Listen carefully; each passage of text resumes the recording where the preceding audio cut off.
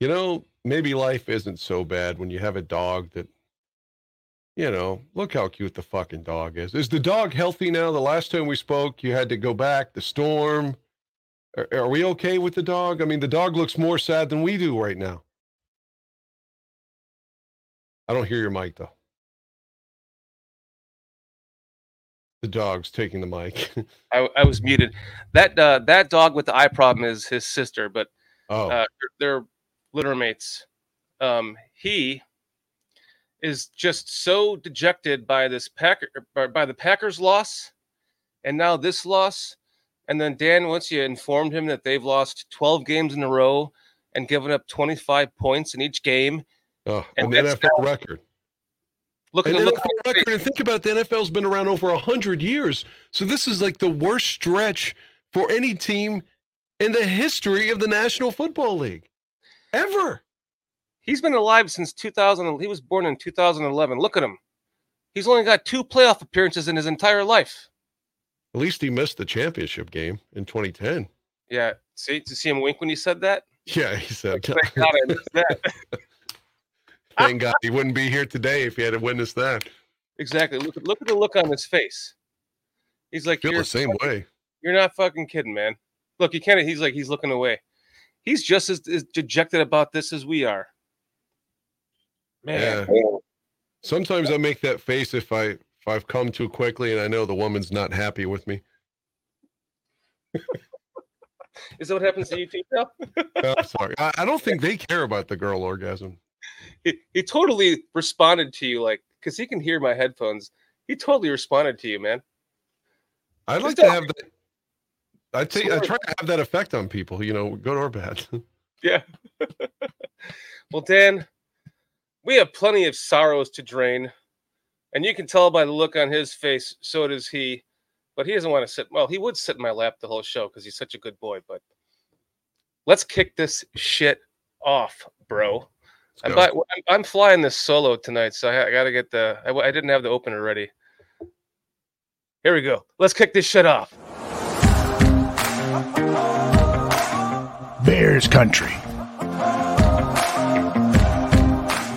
Where is it?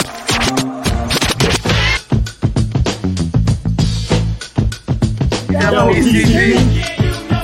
You down with BCP? You down with BCP? You down with BCP? You down with BCP? You down with BCP? You down with BCP? You down with BCP?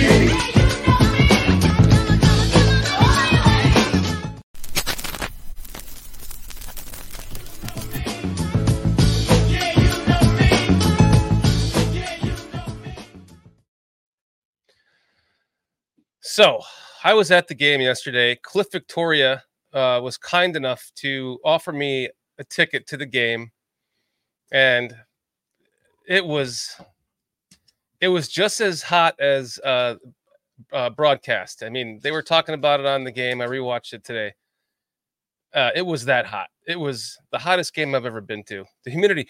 It was funny because the night before on the Weather Channel, they were saying that, oh, this Gulf Stream is coming in and it's going to be pushing all this humidity to Tampa. And we're like, oh no. So yeah, it was a hot game. The point is that we had a lot of fun.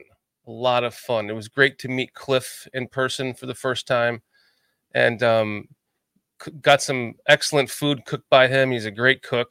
He's a great host as well. He did an amazing job.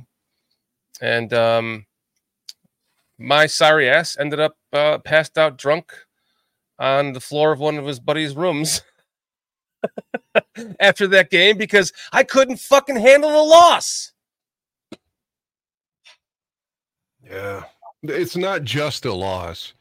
It truly isn't. And it's not just, it's 0-2 because we've been here hundreds of times, I think, as Bear fans for a long time now. It's just because we know now. Like, again, I've got 4 Fields jerseys.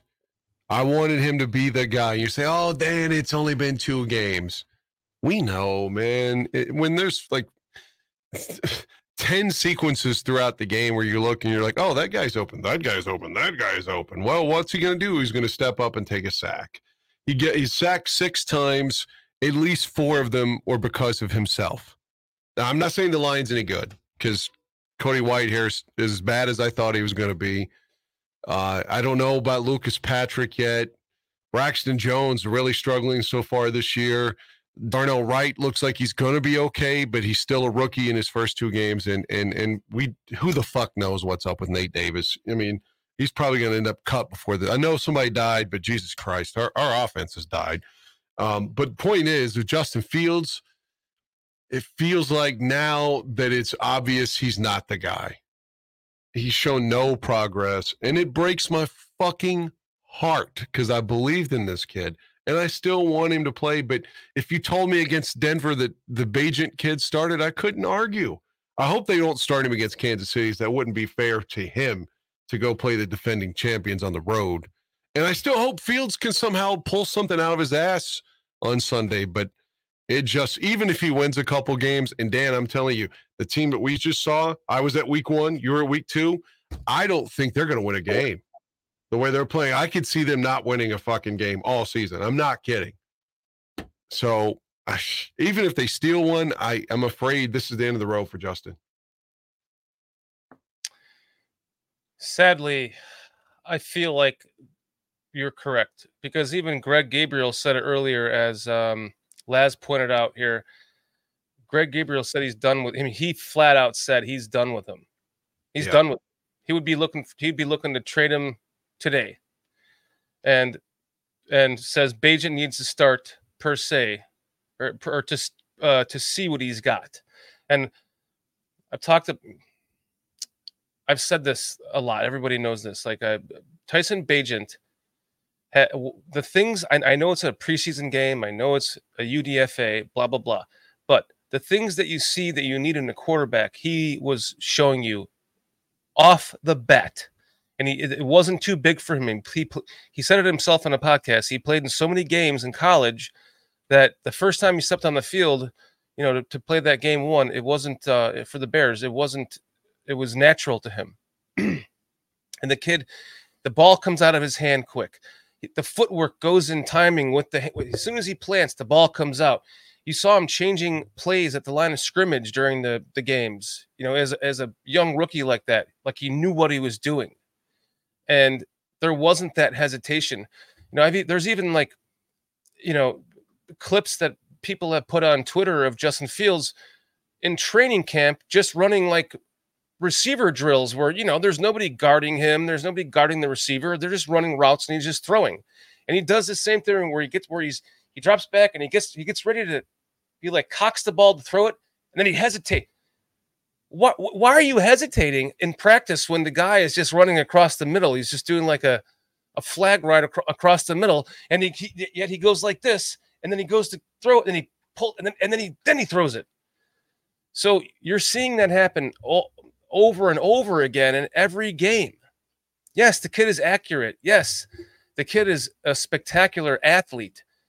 But if you can't get rid of the fucking ball quick enough, on timing with rhythm, then you're not going to succeed in the NFL. If you're not seeing the field well enough to know and have confidence in the route of the receiver and your ability to get the ball and throw them open, then you're not going to succeed in the NFL, no matter what kind of athletic skills you have. And so that's why if you could just take Bagent's release and his footwork and timing and release and just add it to Justin Fields, he's a first ballot Hall of Famer. But I don't think he's going to get there because I think that windup is too long. Go ahead. I'm done talking. No, I can't. I don't know. I haven't seen Bagent's warm up or anything. This isn't about Bagent for me. It's almost like I'm mourning a death with Fields, right? Because I really believed in him, right? And he doesn't have it. I mean, if they can really just take away the run as effortlessly as just. Well, you can't run now because we got people on the outside. I'm sure the defense has tried that last year. It just feels like Justin is not trying to run. Maybe they've coached that out of him, but he can't hit anybody that's open. I don't know if he's afraid to make a mistake. And then that pick six on the screen, I get it's the play calling, the screen. It's just terrible play calling. But man, I mean, you got Tongan from Green Bay who's caught like 100 passes the last 2 years. I don't think he's got a catch for us yet. Mooney didn't have a target the other day. DJ Moore had what? He had about 100 yards, but it just felt like 104. You could throw it more to him too. And then Claypool finally caught a touchdown. But it's just like everything is so hard, like just to complete a fucking pass. And man, like I said, the thing is I believed in the guy and I'm still rooting for the guy. But the narrative is out there. When you've got Alex Brown on the Bears postgame show on Comcast Sports Chicago saying that this is his last year with the Bears. That's the narrative. I didn't create that narrative. Right. That's what people think. That's what I can tell you from being at Soldier Field in week 1 that the loudest ovation of any player that came out in the pregame was for Justin Fields. But by the third quarter, everyone around me was saying, you've got to put him on the bench. He doesn't have it. And so, and in some other words, I mean, Jay Bonds could back that up for me. I mean, it's just like he was being booed by the third quarter. By the fourth quarter, the stadium was taken over by Packer fans. It was disgusting, Dan. Like the go, I don't know if you heard it on TV, but "Go Pack Go" was the whole fourth quarter. And then when we're leaving, you know how you come into Soldier Field, there's always somebody like beating a drum and they want you to give them money. He was beating the drum like in rhythm so that the Packer fans kept saying "Go Pack Go" as we're leaving the stadium too.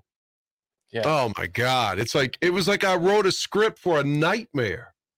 They couldn't have gone. It's like everything that could have, if I'd have said this is the worst case scenario for week 1, that's what happened. Everything. And then they followed it up with that shit show yesterday. Yep. So like I said before we turned the mics on, last year when you and I did the podcast after we lost to Green Bay in week 2, we both admitted we didn't want to be there. But we got through it and we were professionals. And I think that's what we were saying tonight. Like, dude, I'm here for you. I'm just here for you because I haven't talked to you in a couple of weeks because I was traveling last Monday. I was stuck at O'Hare. The flight was late for like 2 hours. It was horrible. So I'm just here for you, man, because like I don't want to even talk about the Bears at this point. And I got Aldo on deck tomorrow night. Like I don't even know what I want to say. What is there to say? It's going to be a long fucking year. That's what we got to say. I felt the same way. Right before, all day long, I'm like, how do I tell Dan I don't want to do the show tonight? Because I'm here, I'm doing this. I'm here for you too, bro.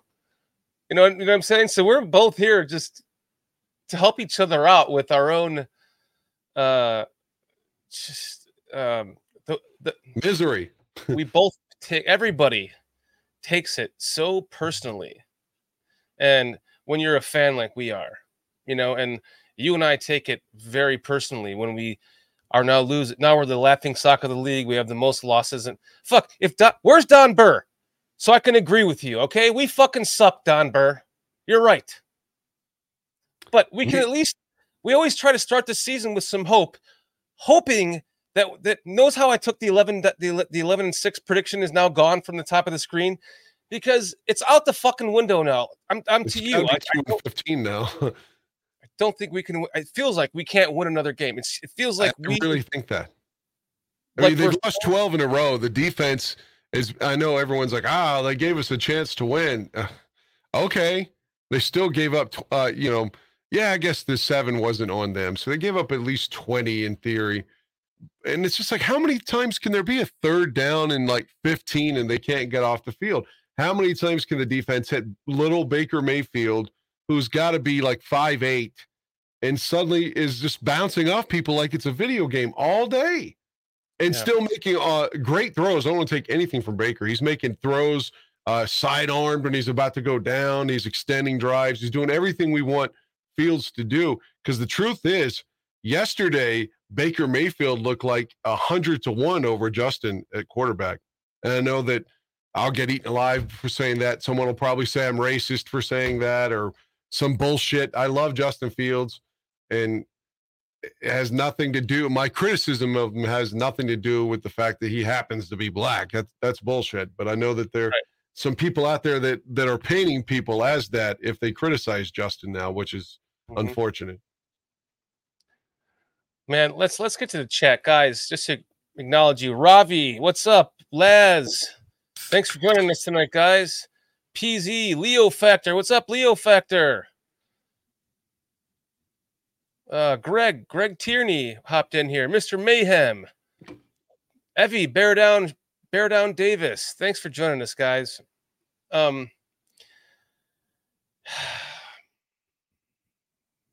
I mean, what else is there to say? Like, this team is it's a debacle. This kind of sums it all up for oh, that's a background. I didn't want to do that. I wanted to damn it, I wanted to show let me upload this. Thought I had it. I want to show you last night. This kind of sums it all up. I was at the game with Cliff Victoria, and this was the end of my night. Sleeping on the floor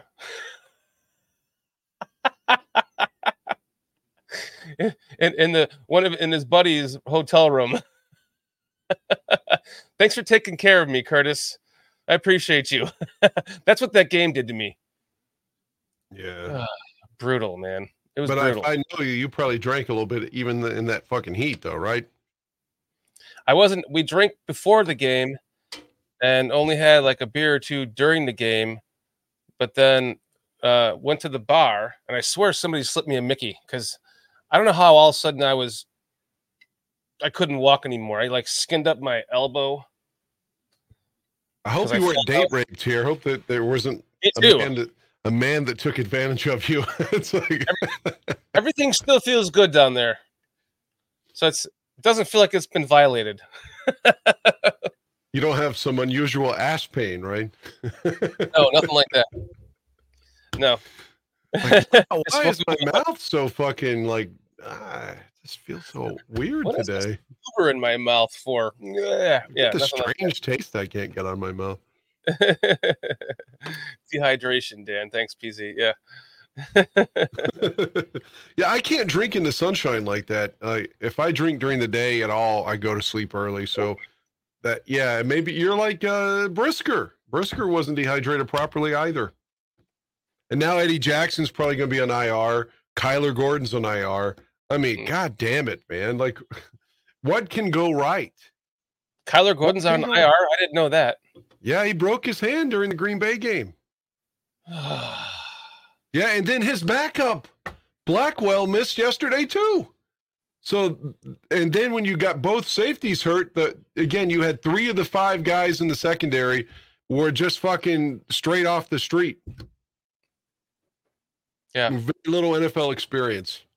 Yeah. And somehow Tampa Bay really didn't exploit that too much. In fact, I don't know if you could see it from your vantage point. I know everyone's saying that Stevenson is playing so terribly, but man, Mike Evans was pushing off of him. It should have been offensive pass interference on some of those big gains. Did you see that? Could you tell that from your vantage point at the stadium? Like there was a 60-yard. Mike Evans pushed Stevenson almost to the ground on a 60-yard gain that set up a 1st and goal. He pushed him. Like even the Fox commentators, Moose Johnston and Davis, I think his name's Joe Davis, they both said, "Oh, he pushed off. That's an offensive PI." Not called. Not called. When you're the Bears, nothing gets called, even when it's blatantly on camera. I did not see that. We had great seats. We were in the 3rd row, but we were on. I don't even know which end zone it was, but we were like literally right on the, like looking right at the end zone. So we were like maybe like the goal line or something, 3 rows back. And it was really hard to see when they were all the way on the other side of the field, Sure. you know? Yeah. But it was after the Bears scored and it was 7-3 Bears. One of the first plays was a 60-yard gain from Tampa that set up a 1st and goal and I think a touchdown. But that was an offensive PI that should have been called. It was horrendous. So, I mean, maybe they did exploit Stevenson, but I mean, hell, when the refs don't call blatant push-offs, I mean, you could be Charles Tillman and not get and still be exploited if the refs are not going to call offensive pass interference. Right. Yeah. 1,000%. Leo's saying, learn from the mistakes made with Fields and sit your next young QB until you and sit your next young QB you draft until the O-line is fixed. And that's what my buddy and I were talking about Green Bay and how they're an organization.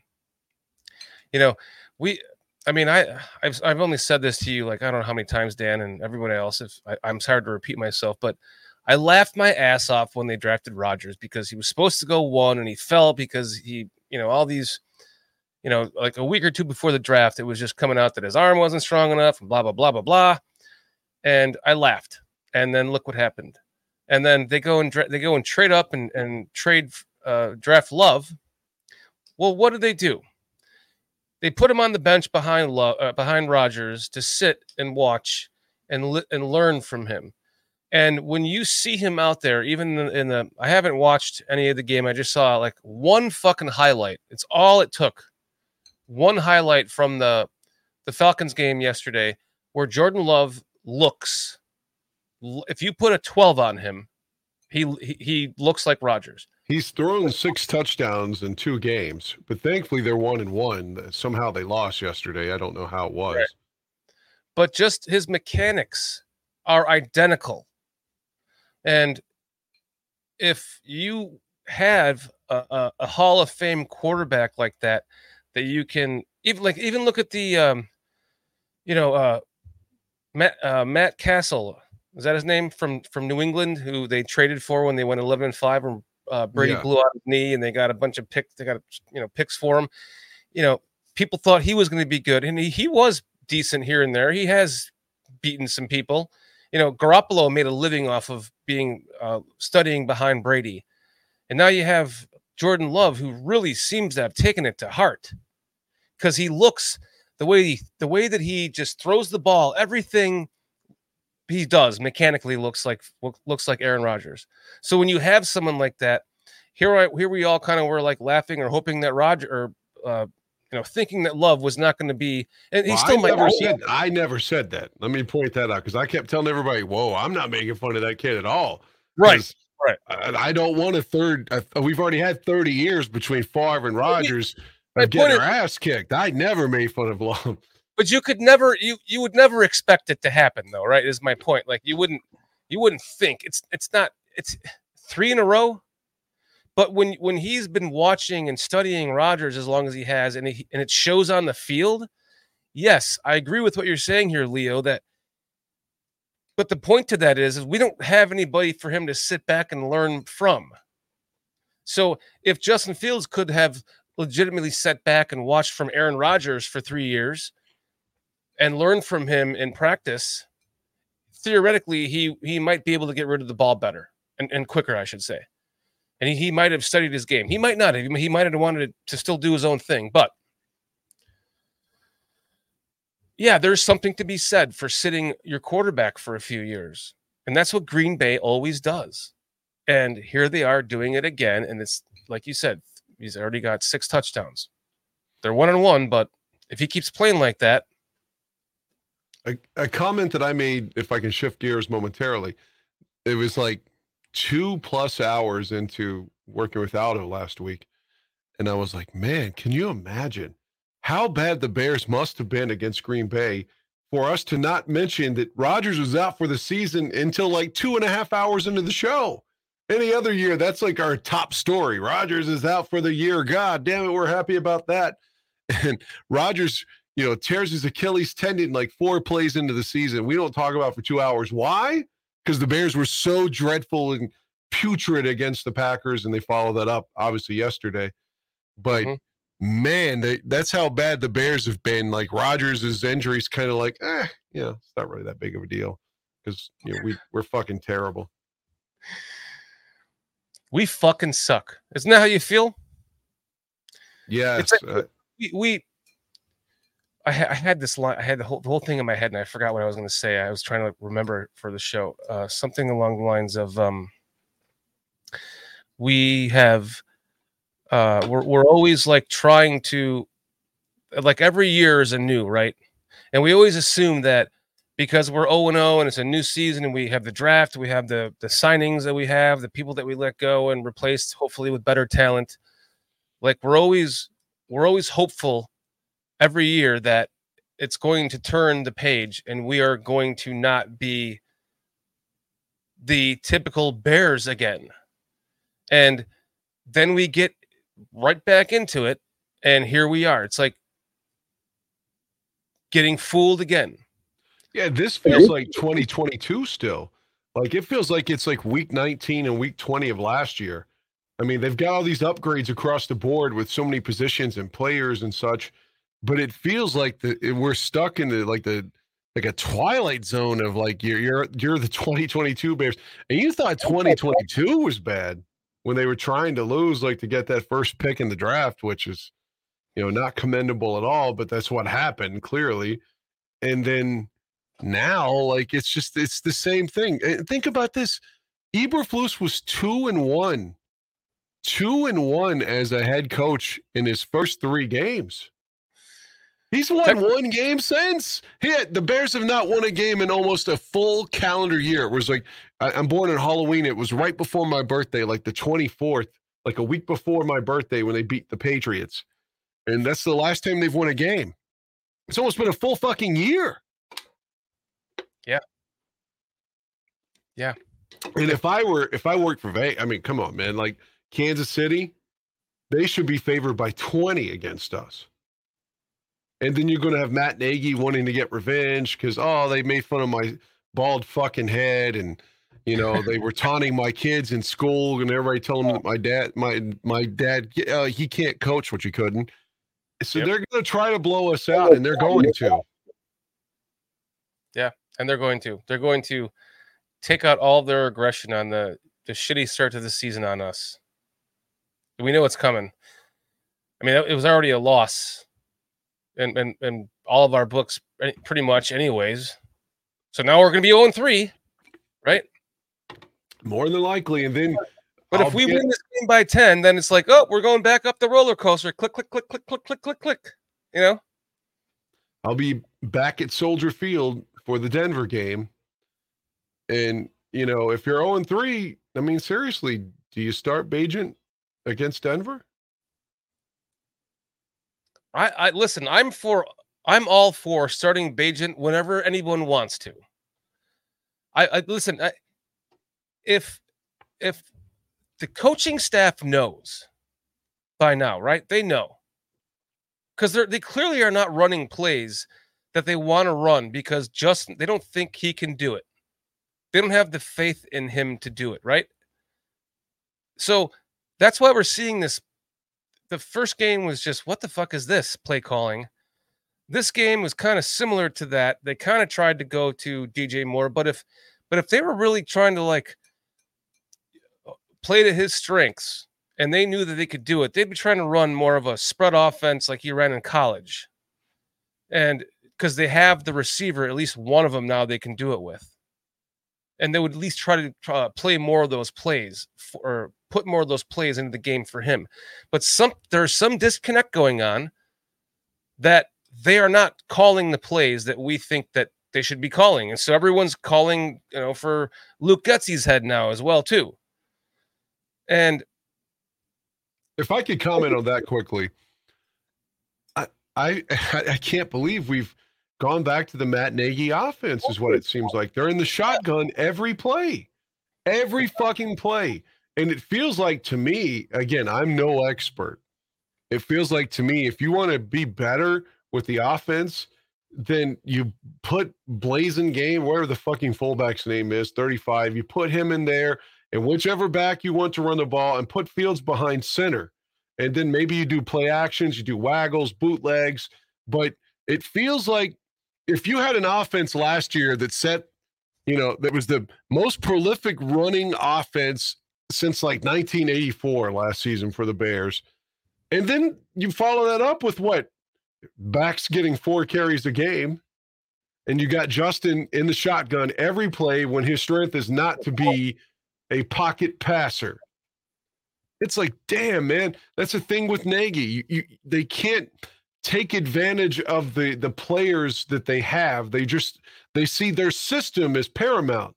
So even if their system doesn't fit their personnel, they're going to force it on you anyway. Mm-hmm. You know what I'm saying? Like, if you figure that Fields isn't this or that, then it's your job as a coach to get the most out of him with his strengths. But they just don't do that. How about run the goddamn ball? And you can do that with Justin. You can do that with your backs, and then set up, and the run can set up your open receivers, although we're worried Justin may not be able to hit them. But if he's on the run, he seems so much better. Yeah. And when he's on the run, the ball comes out quicker. Go figure. Like, you think if they'd be trying to coach hey, you know how you throw the ball when you're running to your right or left and how it just comes out of your hand twice as fast? Yeah. Can you try to work on that while you're in the pocket, kind of a thing? But it's, it's like a combination. It's a coaching thing going along with the player is not the two are clearly they're not working together. I mean, they might be trying, but they're not. The results are not adherent, at least for at this moment. He did get hot later on in the season last year, although we didn't win much. But it could just be that he's still warming up. But that's why you shouldn't have just shit the preseason away, which I've complained about ad nauseum. When you just act like the preseason is like expendable and it just doesn't matter anymore. That's the one thing I would say. If I were a coach, which I would never be, I would try to be like old school in the sense that, like, when Ditka's coach, they want week one, they want to be ready, and you come out on all cylinders and ready to play. And now it's like you just try to find your way the first couple of weeks because we don't try in the preseason. What's the preseason for? Exactly. Like, we're using it as extra preseason games. We can afford a loss or two. No, you can't. Just to finish my point of what I was saying was. Sorry. No, it's okay. That if it gets to a point where it's not happening and we're not winning a game with Justin Fields, there has to be a point that you have to pull the plug and put him in simply to see what you have, because if you don't have to draft a quarterback next year, you have two first round picks that you can use to bolster your team in other ways. And if you can put Bajent out there and he starts to like move the ball, like we're all, like everyone that's like myself that is excited about what we saw from him. If he can do that in a regular game, in the season when we're playing a big opponent, I'm like, I think even Greg Gabriel said it. Fuck it, put him out there for the Chiefs, see what he has. Put him in a big game. Like, let's see what he has. Because if he wins, like, let's just say they did that and they won. Let's say they won by 10 points. Wow. What would happen, right? The momentum would shift. Now you're going, well, wait, maybe we have something here. And then if he can win us, we haven't won a game in 12 games. It's almost going on. We could 4 more games. Or 5 more games. We're 17-0 in a season. You know what I mean? So, with consecutive losses, I mean by that. So if you don't have to start over again with a quarterback next year because you don't truly know what you're getting, even though Caleb Williams might be the next Peyton Manning, but what you don't know, you don't know. If you know that Bajent on your team has this, and that, and he can process things and learn things at a rapid rate, put him out there as soon as you can. If you know that this season is lost, and you as a coaching staff know, well, we have to kind of change our game plan around a little bit because we have to try to focus on the things that work to his strength within the game rather than what we just want to call because we know that's going to work if we can make it succeed. You know what I mean? I do. In my opinion, we lost yesterday. Again, the defense wasn't good, but I think Fields is the reason they lost. I know the screenplay, it was a terrible call. They calls it incessantly, Getsy, but he's still the one that threw the pick six. He's the one that refuses to audible. Maybe they tell him he can't audible. I don't know. But he's still got to see a big defensive fucking end standing right in front of him. It's just like he never sees anything. And I want him to succeed so badly. Again, I'm almost willing to blow a stranger for him to come out and upset Kansas City Sunday. Like, if he could just have this all-world game that shifts a narrative, like, that's what I want. I've been a Bears fan so long now that I've seen this before. Like, I know where this road leads. It's going to lead to him not being here and the coach not being here. And we're going to have to start over again. And the Bears always have to start over again. And that's what I'm so envious about with Green Bay is that, again, they've had 3 starting quarterbacks since 1992. Right. And the Bears, as we know, during that time have just had a cavalcade. So we can't get consistency. And we're not getting it with this coaching staff. They're in over their heads. Eberflus may be a nice guy. He's not just a complete and utter fucking disgrace like Matt Nagy, who somehow bullshitted his way into the position. Like, this guy knows what he's doing. In terms of being a defensive coordinator, I just don't think his system works anymore. The cover 2 is just fucking dead. And I don't know if he's willing, if he's good enough to fire the guys up to be the head coach. I'm sure he'll get a DC job again, is what I'm trying to say. And he's not a fool like Nagy, but he's not going to succeed with the Bears. He's just not. We've seen it before. So if something can happen that makes us dream again, like, oh my God, maybe this is the first, and that's a win against Kansas City, then I'm all for it. Well, Dan, we've got a friend of the show and a friend of yours, Sanjay, who's been waiting in the background. He wants to be introduced as the champ. What's up, guys? Can you hear me all? Yeah, hold on a second. I got a technical difficulty here on my end. Let's see if I can fix that. My guy, Sonny. What's going on, fellas? How's it going? Depressed, man. How about you? I mean, I'm down in the fucking toilet here. Hey, first of all, I have to give a big shout out to my friend Derek. He's actually listening to the show. I sent him a YouTube link, so big shout out to him. He's actually been one of the people that got me into football originally. Oh, nice. So into fantasy for football, and ever since then we kind of have this joke, inside joke, where we call each other the champ. So any chance I get, I try to take that title. All right, hold on a second. I'm having some technical difficulties here because I'm trying to arrange my screen, and I need you to be there, but Dan's is in it. So let me do that. Let me try this. See if that works. Nope, this one. There we go. Got it. All right. So what's up, champ? Yeah, I don't know if you guys heard, but like I said, big shout out to my friend Derek. He's the reason that I got into football, first of all. What's up, Derek? Unfortunately, he didn't talk me into like picking a team other than the Bears. That would have been nice. But yeah, big shout out to him. Dan, I'm the same with you. Depressed. I don't know if depressed, more of shell shocked. Yeah. Because this well said. This isn't just 0-2. I think that entire city would have a different vibe if let's say he was playing well, but they were 0-2. Yeah, we're 0-2, but Fields looks competent and looks like he can run an offense, or that, you know what I mean? I think we would be a lot more, I don't know if I should use the word forgiving, but it would feel different. You know what I mean? At this point, it just feels that our entire foundation is gone. Things that we've been sort of thinking about for the next 15 to 20 years, because we've never had a quarterback as talent as raw as Justin Fields. And to see it to come to this point that we're week 2 talking about that we're not sure that we're going to be picking up his 5th-year option, it's just absolutely devastating. And it's one of the harshest realities in sports. It's the cruel speed.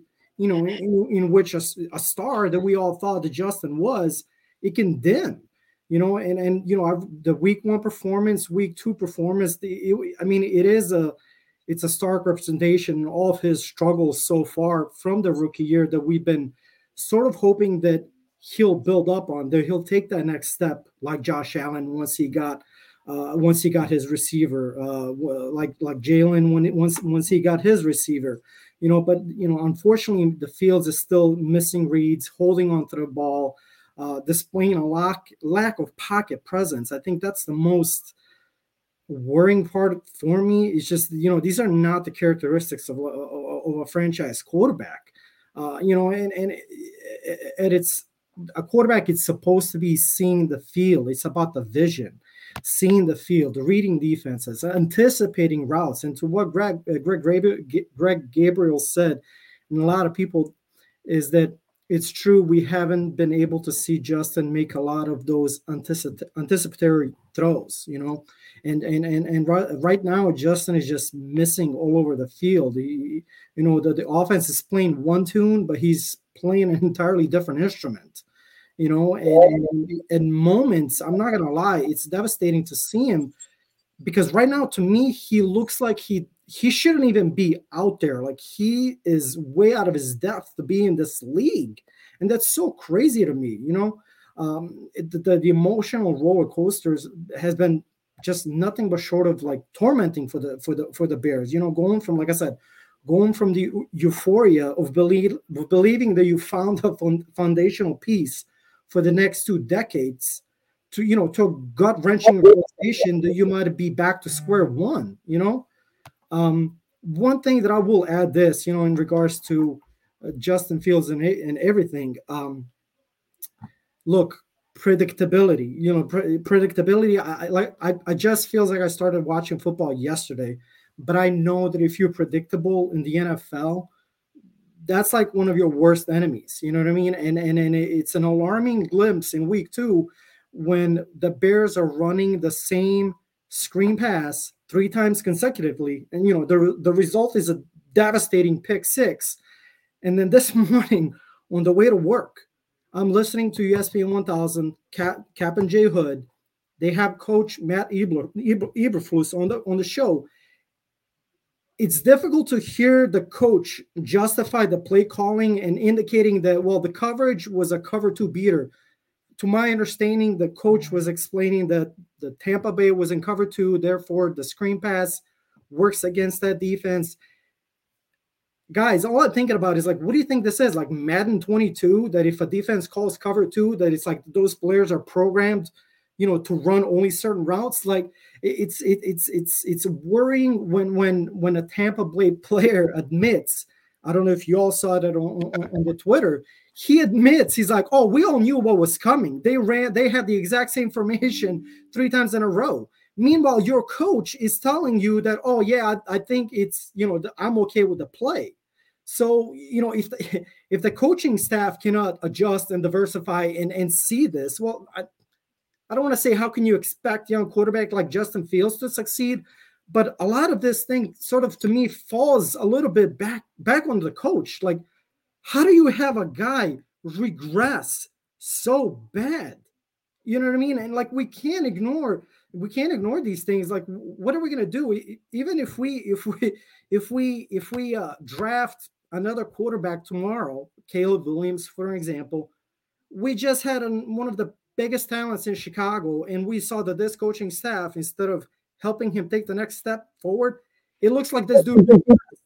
So what? It looks like it's almost like this is kind of how we expected him to play in year 1. Yes. Yes. And I have no faith that even if we draft a new quarterback, that this coaching staff can develop that person. And why should we? I mean, he was at the beginning of your great rant there, and I mean that no sarcasm, because everything you're saying I agree with, like all of it. But we're saying it feels like it's not just 0-2. There's something more sinister to it. And I thought in my head, I was like, it's like, again, if it was a Twilight Zone episode, of course, this Twilight Zone wasn't rated R, but if it could, it's like everyone associated with the podcast woke up on Monday and we were all impotent. and there was nothing we could do about it. Like all of us had broke dicks and didn't know why. We would probably still be happier with impotency than what we feel like right now with this 0-2 start with the Bears. We wake up with impotency. We go to Pornhub, right? And we just want to jerk off, but we can't because our dicks don't get hard. Yeah, no pill in the world could bring your dick back to life. Not any woman's mouth, nothing. And we wouldn't be as just as brokenhearted as we are right now. Maybe I'm exaggerating a little bit, but still, but maybe not by much. Not by much. That's how bad this is. It's not just 0-2. The Bears have been 0-2 probably 20 times in my lifetime. I don't know. I could figure it out if we really needed to, but that's not the point. As Sonny was saying, it just feels way worse than 0-2 because everything that you hoped for, that you potentially believed in, like you have this kid, he's going to be the fucking guy, has been shattered. And not only is it shattered because he just doesn't have it, it seems. The people that are coaching him clearly don't have it either. So there's no way this is going to be rectified. Yeah, I need Barack Obama to come tell me something about hope. Is it 2008? Yeah, right. But no, like I said, to me, it was difficult to hear your head coach, like I said, flat out justify the play calling. Meanwhile, if you watch that pick six, the linebacker for the Tampa Bay, even before Justin threw the ball that got intercepted, he actually made the cut towards the running back. Like he read the play. Like he would have probably stopped it. Even the other guy, intercepted it. Like the fact that the coach is completely okay with that. Meanwhile, you have the opposing players telling you, like, man, we saw it all day long. Yeah, they had the same formation, and they ran the play 3 times in a row. Like, but the coach is okay with that. Like, I'm sorry, how can you not be worried about the future? To me, this is not about Justin Fields. To me, this is about like again, even if we draft someone new, what is this coaching staff? This coaching staff just told you what they're capable of, which is, to me, is nothing. And again, I didn't come here tonight to, I don't know, defend Justin Fields. I think we're all immensely let down by the lack of just pulling the trigger. And I know today I was talking to Dan. I just don't understand how this player regressed so much compared to his rookie year, where he was dropping dimes on the fucking Lions. Watch some of those fucking plays from the Raiders, where he's making some amazing touchdowns, and after the show, when he's given a press conference, he's speaking to it like, oh well, yeah, I saw the defender had his back turned towards me. That's where I threw the ball. Right now, he's not even pulling the trigger, and it's like, what have you guys coached to him? Where this dude not only is not pulling the trigger, he's not seeing anything. And it's like, I don't know, is it the coaching or is it the fact that he just got annihilated his week 1, so now he's seeing ghosts? Which, again, I have to call out all the Chicago Bears fans, myself included, okay? Myself included. Bald-ass Matt Nagy was he always wanted... Hold on. I'm not even going to get into that. I have zero thought. That bald-ass motherfucker always wanted Justin Fields to sit the entire fucking year. He didn't want him out there because either he knew that the protection wasn't good, either because he knows that he's holding the ball too long, that he's going to get wrecked. I don't know, but obviously we all were screaming for Justin to be, oh, well, let the kid play. Andy Dalton sucks. Get him the fuck out of here. We were all screaming that. So we're all in the same boat today, and we have to accept the fact that we also might have led to some of this, him seeing ghosts after being just like a goddamn ping pong, for his first rookie year and, his second year, just being absolutely beat up. But to me, again, like what's frustrating right now, and I heard you guys talking about Bagent. I agree with Dan that when he said that this coaching staff, we're both Dans. Okay. I'm Dan on this show. Well, you call me Shorty though, right? Okay, I'll call you. Okay, so to Shorty, I'm Shorty. That's Dan. But other than that, he's the other Dan. Okay, so I'll call him the other Dan. I'll call you Dan. All right. So the Shorty Dan when you mentioned earlier about the coaching staff knows with the Bajan, I want finally someone to then in that front office to have some fucking balls like the 49ers have, where they give up a boat to move up and draft Trey Lance, only to, I don't know, I'm assuming they realized something during these past 3 years, seeing him in practice. They're like, yeah, you know what, this kid ain't it. Like, talk about the fucking balls, man, to trade him to the Cowboys. All those picks would we ever fucking have? We would not. Our franchise don't do that shit because we don't have. I guess we don't have the fucking staff that's brave enough to do that. And it's like, to me, where I'm at right now, it's like, okay, if I'm the, that's what I'm saying. I wish there was someone with some fucking balls in that front office. If you know that Justin ain't the guy because he's been shattered and destroyed, then fucking pull the fucking plug and then put Bajan in if that's the case. You know what I mean? But I don't want to be in this middle ground because we've been there through these past years. It's not working out. And another thing that is, I don't think there's anyone in this organization that has the balls to make these major changes. I'm sorry. Poles to me is no fucking better than Ryan Pace. I'm saying it right fucking now. All right, that's enough. You're out of here. So what were you saying, Dan? Hey, one thing I wanted to comment on what Sonny said was about, he was like, we all deserve a little bit of the blame because like we were cheering for him and saying, fuck Andy Dalton. Well, we did that with Trubisky. We were like, fuck Mike Glennon, put the kid in. So yeah, we did that with both of them. Maybe they were both rushed. I don't know. Yeah, I don't know. And like, clearly the kid is shattered. Like one thing that's always been coming out of the media is that, Fields is built, he's built for this. Well, we'll see. But right now it don't look like he's built for it. All right. But my point is this, like Ryan Poles to me is no different than Pace. I'm sorry, guys. Chase Claypool right now looks like a goddamn miss. We have to go and try to grab DJ Moore for Chase Claypool. To me, that's a miss. We're just in an area where we're starting to make the same moves as we did with Ryan Pace, where we are not drafting good. And to fix those drafts, well, we have to make free agent signings. We had one of the biggest cap space salary of all the 32 teams for the season. Mm-hmm. It just doesn't seem that this team has been put well together to me. And again, I'm very nervous of the way the Poles is making moves. I see him missing on Chase Claypool. I'm nervous going to the future. Like I said, I wish there was a person in that had some fucking balls that'll make a decision instead of being in this limbo right now and going back to these screenplays. Like, if you don't trust your fucking quarterback that he can't do what you need him to, then what the fuck are we doing, man? Like I said, man, then pull the fucking plug. What the fuck are we doing? I don't know, man. I don't know.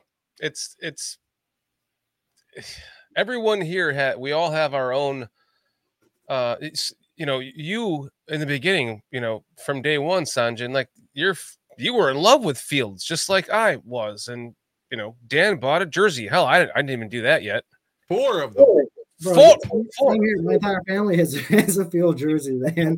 Yeah. I have the navy one, the white one, the throwback white one, and the orange one. Yep.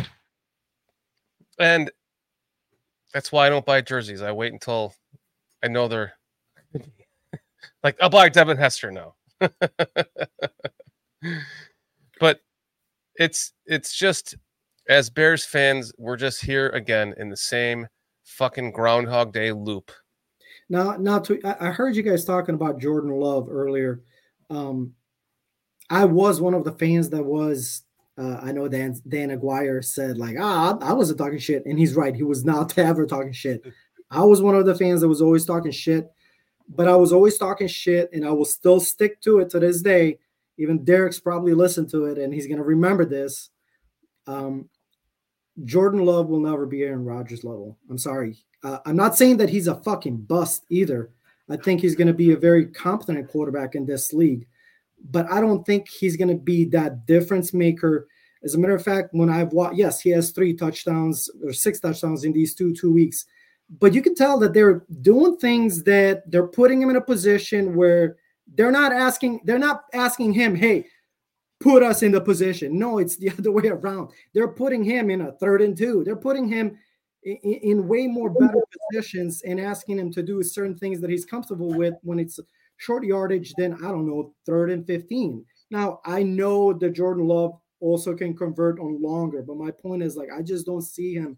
I've seen some of the throws that he's made. He just doesn't strike me like Aaron Rodgers.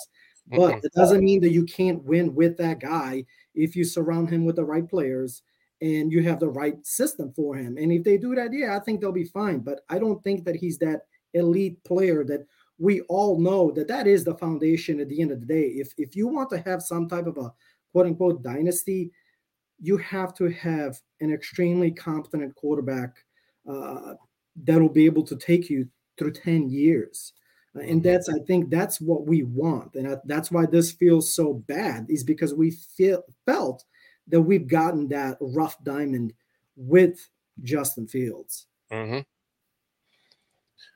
Jay Sanders saying Harbaugh is the guy with the balls we needed. Is it the coaching staff? Yeah. Harbaugh, I mean, his hero, despite being eviscerated in the Metrodome in 1992, his hero is Mike Ditka. Yeah. I mean, he has a picture of Ditka hanging up, the one that's on the meme that says, "I just came here to say fuck the Packers," where Ditka's got his middle finger up. Harbaugh has a big picture of that hanging on his wall of Ditka with the middle finger. That's his fucking hero, man. I mean, that's the attitude. And that, you know, Dan Campbell says crazy shit up in Detroit about biting people's ankles and drowning people and stuff, but he's their Mike Ditka. He's got that attitude to where he can inspire people. We hire Matt Nagy and, you know, Trestman and Eberflus. These guys can't motivate elderly people at a church. I mean, they just have no energy or presence about them. And then John Fox too, just sitting there with his graveled voice, although I'm sick right now, so that's why mine sounds so poor.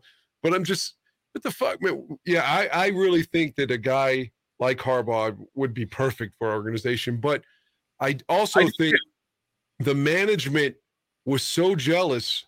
Michael McCaskey was so jealous of Mike Ditka being such a star beyond the Bears. You know what I mean? On SNL and being on all the commercials, and they didn't like that. So I think they've hired coaches with much more subtlety because they didn't like having a coach that was that big of a presence. I think that's every person they've hired since then is the antithesis of Mike Ditka. I can't disagree with you on that. The thing that's also on my mind with this entire saga that's been unfolding for the first 2 weeks is this entire coaching thing. What do we do next? What do we do when it looks like this? To me right now, if things stay the way they are, I don't see us winning one game. I feel the same way. Everyone's been saying that I'm being dramatic. I'm worried that they're not going to win a fucking game, and I'm not kidding. This guy's going to be fired after this year because he sucks, man. He does. So my worry is that what happens if we don't fire Matt Eberflus or the coaching staff? We draft Caleb Williams. We tank again the year after that. What, now you're going to fire him and now you're going to hire a new coach who's going to tell you, oh, well, Caleb Williams is not really my guy. I wasn't there to draft him. It's like we're always doing the same fucking shit over and over and over again. It's like what is it? The definition of insanity. It's like that's fucking us. They might as well put fucking Bears right there next to it. Bears fans as well, because we're the fucking idiots going to the stadiums. I mean, Jesus. The last two or three head coaches were hired by consultants. You know, they had the McCaskies had to go and get consultants to help them find their head coach for the last couple or 2 or 3 of them. That says enough. That might change with Kevin Warren now, because Ted Phillips was so incompetent. He was good on the business side apparently. they're making money. But the Kevin Warren guy seems like he's much more involved with. I know right now his whole thing is to get us a new stadium, but he seems much more competent on the football side than Ted Phillips. But that's just my intuition. But maybe Kevin Warren and Poles could hire the next coach, because Poles is going to get one more swing at this. I just think that Eberflus and Justin are both on their way out, and I wish that weren't true. I hope so. I mean, if we're going to cut the quarterback here, me personally, I don't just listening to the head coach today justify the play calling. Like, are you out of your fucking mind, man? If an opposing fucking defensive player is like calling out, like, yeah, we knew the formation. It was the same play. We were waiting for it, like, and you're justifying it. Like, are you out of your fucking mind? I think, like, if I was the GM, like, that would be a huge fucking red flag. They're like, you don't know. It doesn't seem that you know what you're doing here. And I'm worried that we're going to keep Matt Eberflus. To me, I'm sorry. I'm out on Matt Eberflus. I'm out on his entire coaching staff. I'm sorry. To see fucking Fields regress this badly, get the fuck out of here. And then hear you this morning, like I said, justify the fucking play calling. Fuck out of here, man. Like, I would not be fucking wanting Matt Eberflus if I was the GM next season on my team, especially if I'm drafting a quarterback. Yeah, his hits thing is a fucking joke too. All of last season, they held no one accountable for loafing and all that stuff. Aldo and I talked about that before, but it's like now you're supposed to be like, but last year we were trying to lose guys, so now it's in effect. Yeah. It's a double standard, and who could play for that guy? I saw someone say something about Ditka, though. It's like, he didn't just burn out. Like, he was with us for 11 years and made the playoffs 7 of those 11 years and won a Super Bowl. So just saying. And Dan Aguirre, sorry, the other Dan, we were at that last game where we met against the Minnesota game, right? Yes, and I remember us fucking talking at halftime. We clearly tell the Bears are trying to lose this game, and it's like that's the fucking culture in Chicago. Let's fucking lose. That's the culture in Chicago.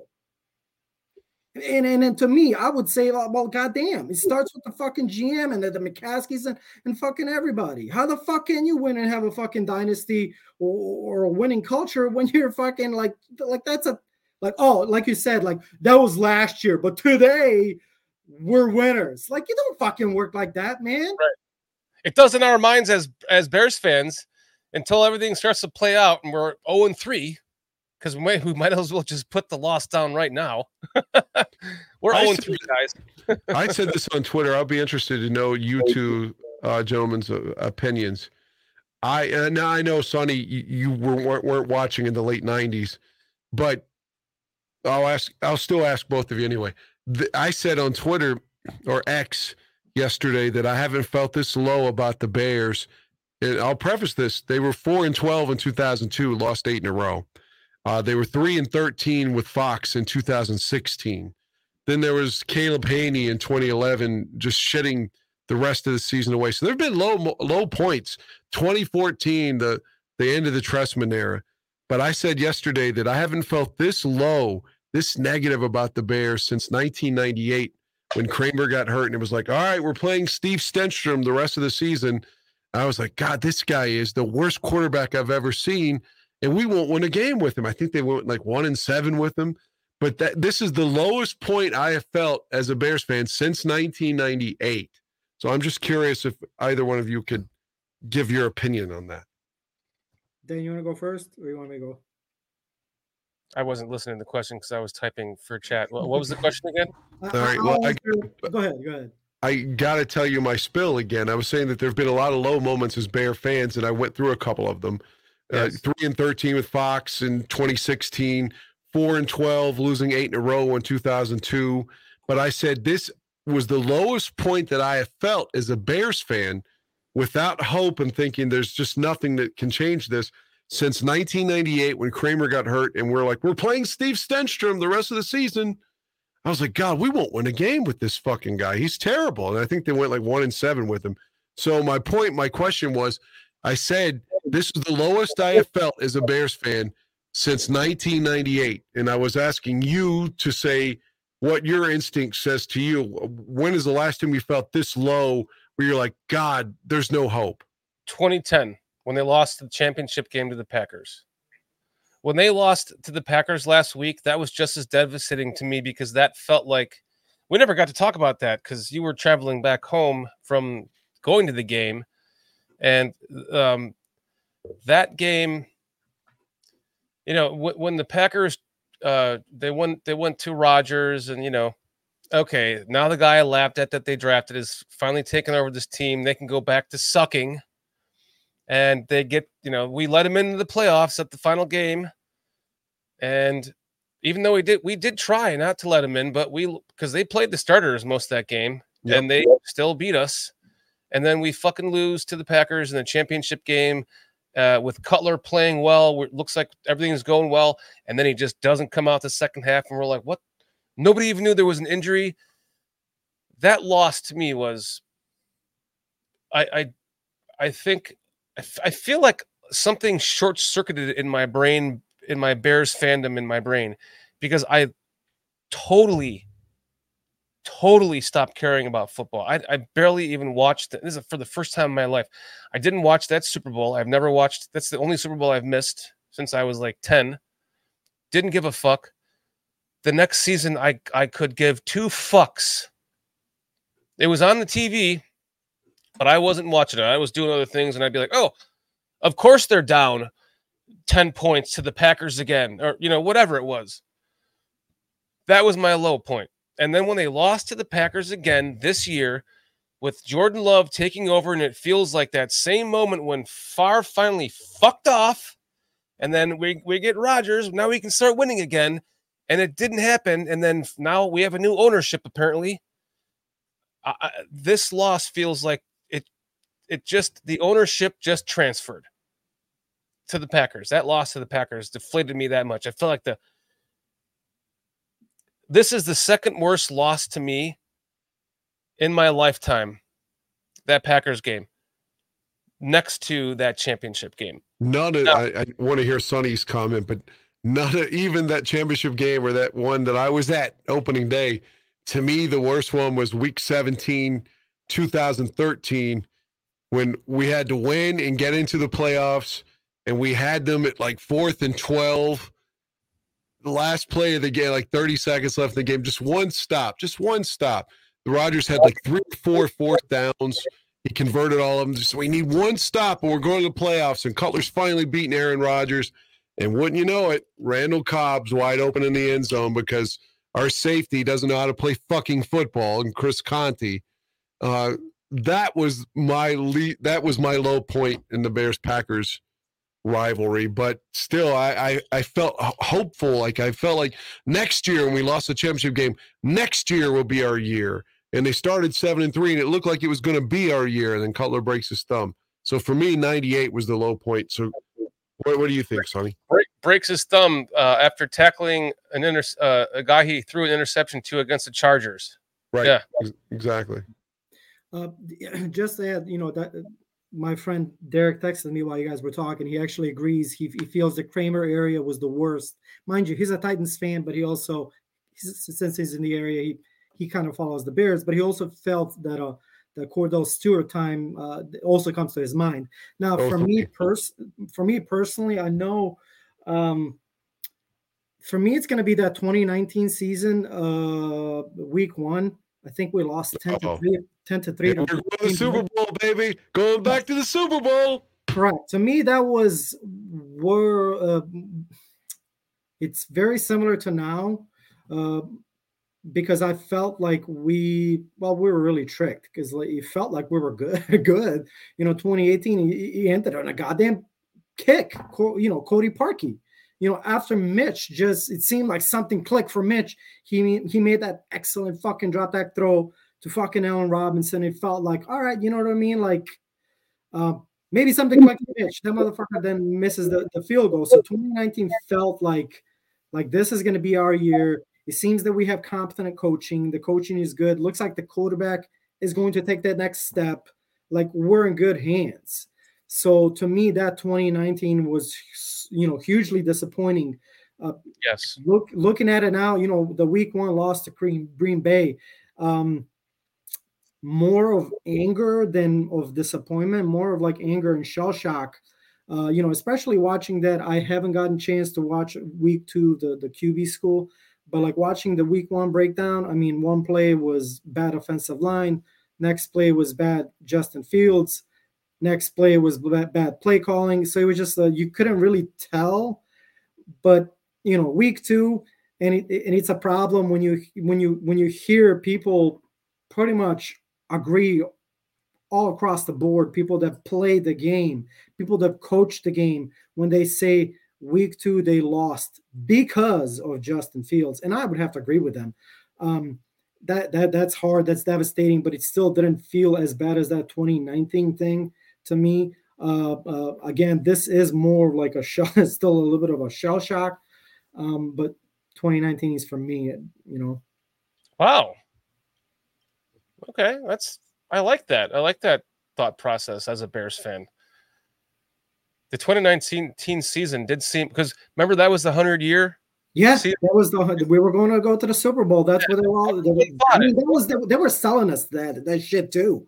The Bears 100, all that shit. Yep. The NFL fucking flexed the goddamn game to Thursday for Bears Packers NFL opener. You know what I mean? For the first time, it wasn't the defending Super Bowl champ. It was the fucking Bears Packers, only for us to go and lay a fucking dud. Man, it's awful. Yeah, it's awful, man. Retro, thank you for your $2 super chat. Trubisky better than Fields, both not good enough though. That's a bold statement. And I saw earlier someone made a comment. I just want to say, like, I 100% agree with them when they mentioned like the preseason this year. That makes you wonder if they didn't want the preseason because they didn't want to get exposed. And even in that week 1, with remember when Fields went 3 for 3, and I think a touchdown. I'm sorry to interrupt.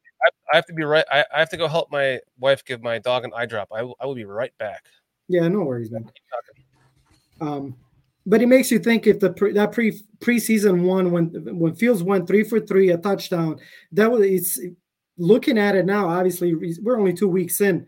Looking at it now, man, what a joke that was in essence, because that ends up being one of the key cores of our play calling. It seems for week 1 and week 2, those stupid wide receiver screens.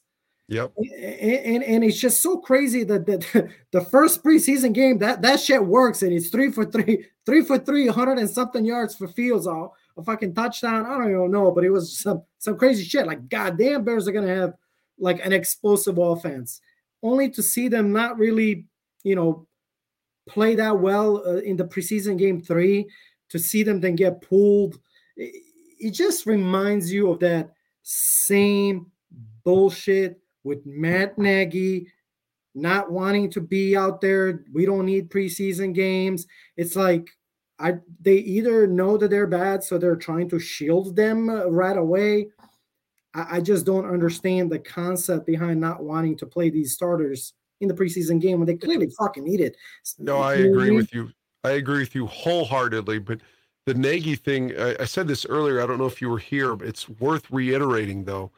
How do you go from the team last year who led the league in rushing and was the most prolific Bears rushing team since 1984 to the last 2 weeks? They look like they're playing Nagy's offense. Fields is in the shotgun every play. Yeah. And they're passing every play. It looks like Matt Nagy's calling the plays. I was going to say, yeah, Matt Nagy calling the plays again, because they're just not running the ball. I mean, it reminds me, I forgot who said it. I don't know if it was either Adam Hoge. I can't remember, but the point kind of was like, if you had Walter Payton, so Chicago would never know that they have another Walter Payton because they never run the fucking ball. So it just feels like, again, we're right back to the same shit, man. And that's why it's so worrying to see this coaching staff. That's why I'm hoping and begging the new guy, Warren, or even like Poles, maybe he is a bit different in the pace. Pull the fucking plug, man. You know what I mean? Like, do something, man. Like don't be the same fucking shit.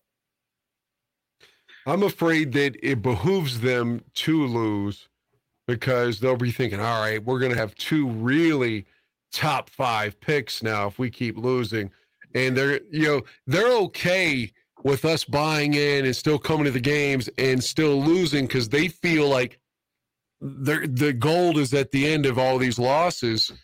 Yeah, and go ahead. So I think they're okay with losing, is what I'm saying, because we're still coming to the games. Yeah, and that's the problem. What we were talking about 10 minutes ago. Instead of like trying to build a winning culture, you're right. It does feel like it, where they're like looking like, oh well, looking at the bright side, we'll have two number, in the first 5, we'll have 2 picks. It's like, fuck, man, like that. You're never gonna win if you're like thinking like that. You're never gonna win. You're never gonna have a winning culture in your building if you're playing these games. Well, starting next year, like, come on, man. George Allen, who was the Bears defensive coordinator, later went on to coach the Rams and Redskins, always had a cliche that he said, but it was so true. And again, we're just fans. We're not even the coaches or the players, but he said, like, losing is so terrible that a small portion of you dies with every loss. He's like, it might not be your heart, it might not be your lungs, it might be your spleen. It might be something you don't notice, but something is taken out of you every time you lose. Yeah. And we don't have that mentality at all with anybody with the Bears anymore. Maybe the McCaskies do, because Virginia's got to be sitting there thinking, bro, I'm going to be 101. How much time do you think I got left? Can we fucking win? No, but I don't think our management, beyond her or her son, George, I don't think anybody else in the front office feels that way. They're like, this is a build in progress. We can lose and start winning in 2025. Like, that's the kind of shit they think, I believe.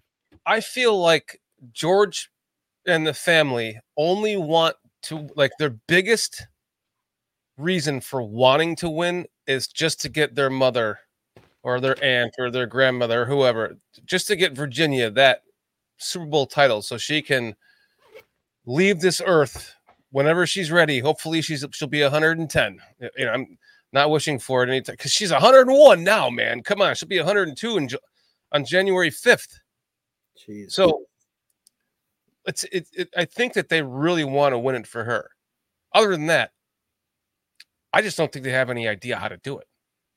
And they're just trying like hell. And the blind squirrel, I thought, finally got the nut, but it seems like the blind squirrel is still looking for the fucking nut.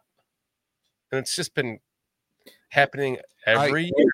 I would think that even if it's not Harbaugh, I'll just use him as an example. Someone that's had, again, of course, he has ties to the organization. He played here. But even if it's not him, it's somebody like him and I know we did this with Fox, but Fox was the only coach ever that the Bears ever had that was a coach somewhere else before they hired him. Even Mike Ditka was a special teams coach with Dallas. He wasn't the head coach. So Dave Wannstedt, defensive coordinator, the only head coach they've ever hired that was a head coach somewhere else first was John Fox. But I would like that, because you think about Harbaugh as the example, led the 49ers to the Super Bowl.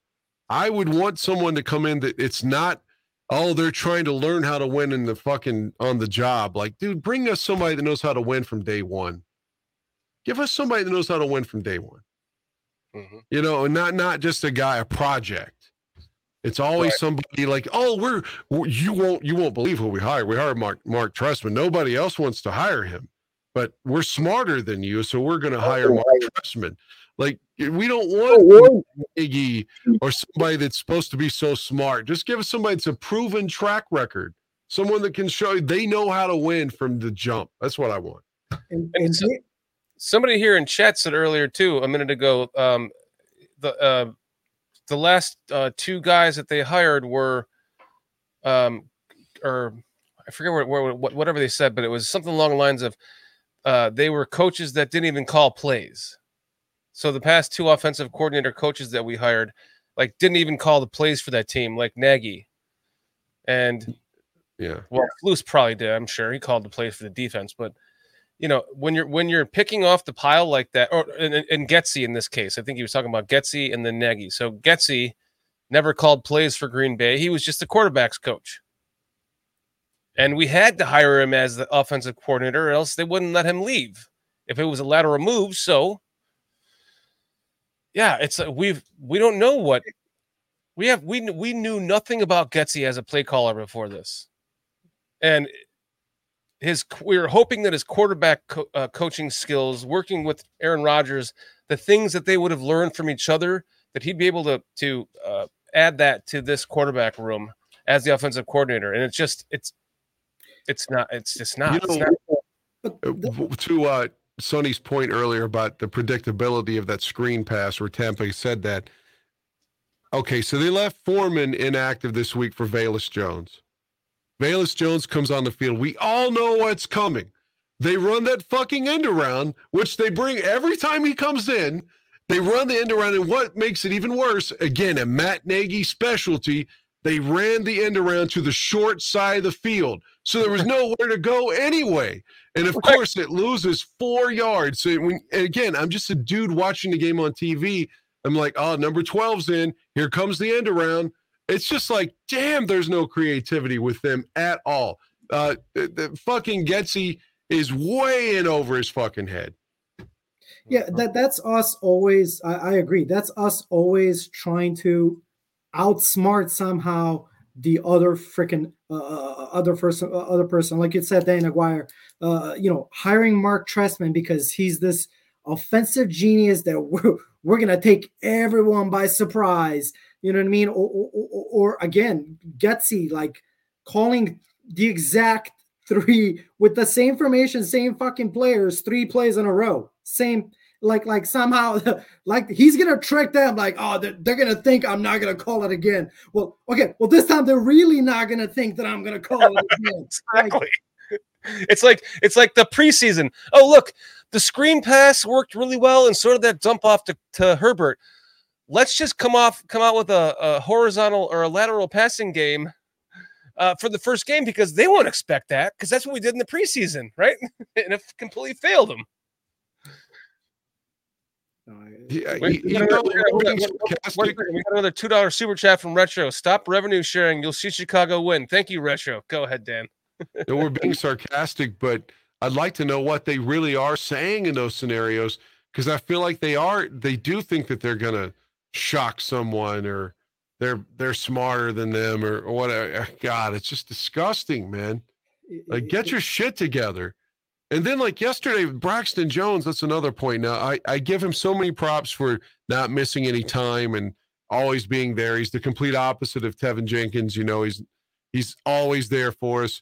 But, like, the dude, has another penalty, another false start, and then the next play gets Fields fucking lit up, man. That's the one sack that really wasn't Justin's fault.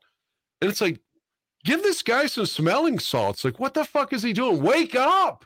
Wake up. You just fucking, you jump off sides for the 4th time this season, or a false start for like the 4th time this season, and you get your quarterback just fucking annihilated on the next play when you don't even try.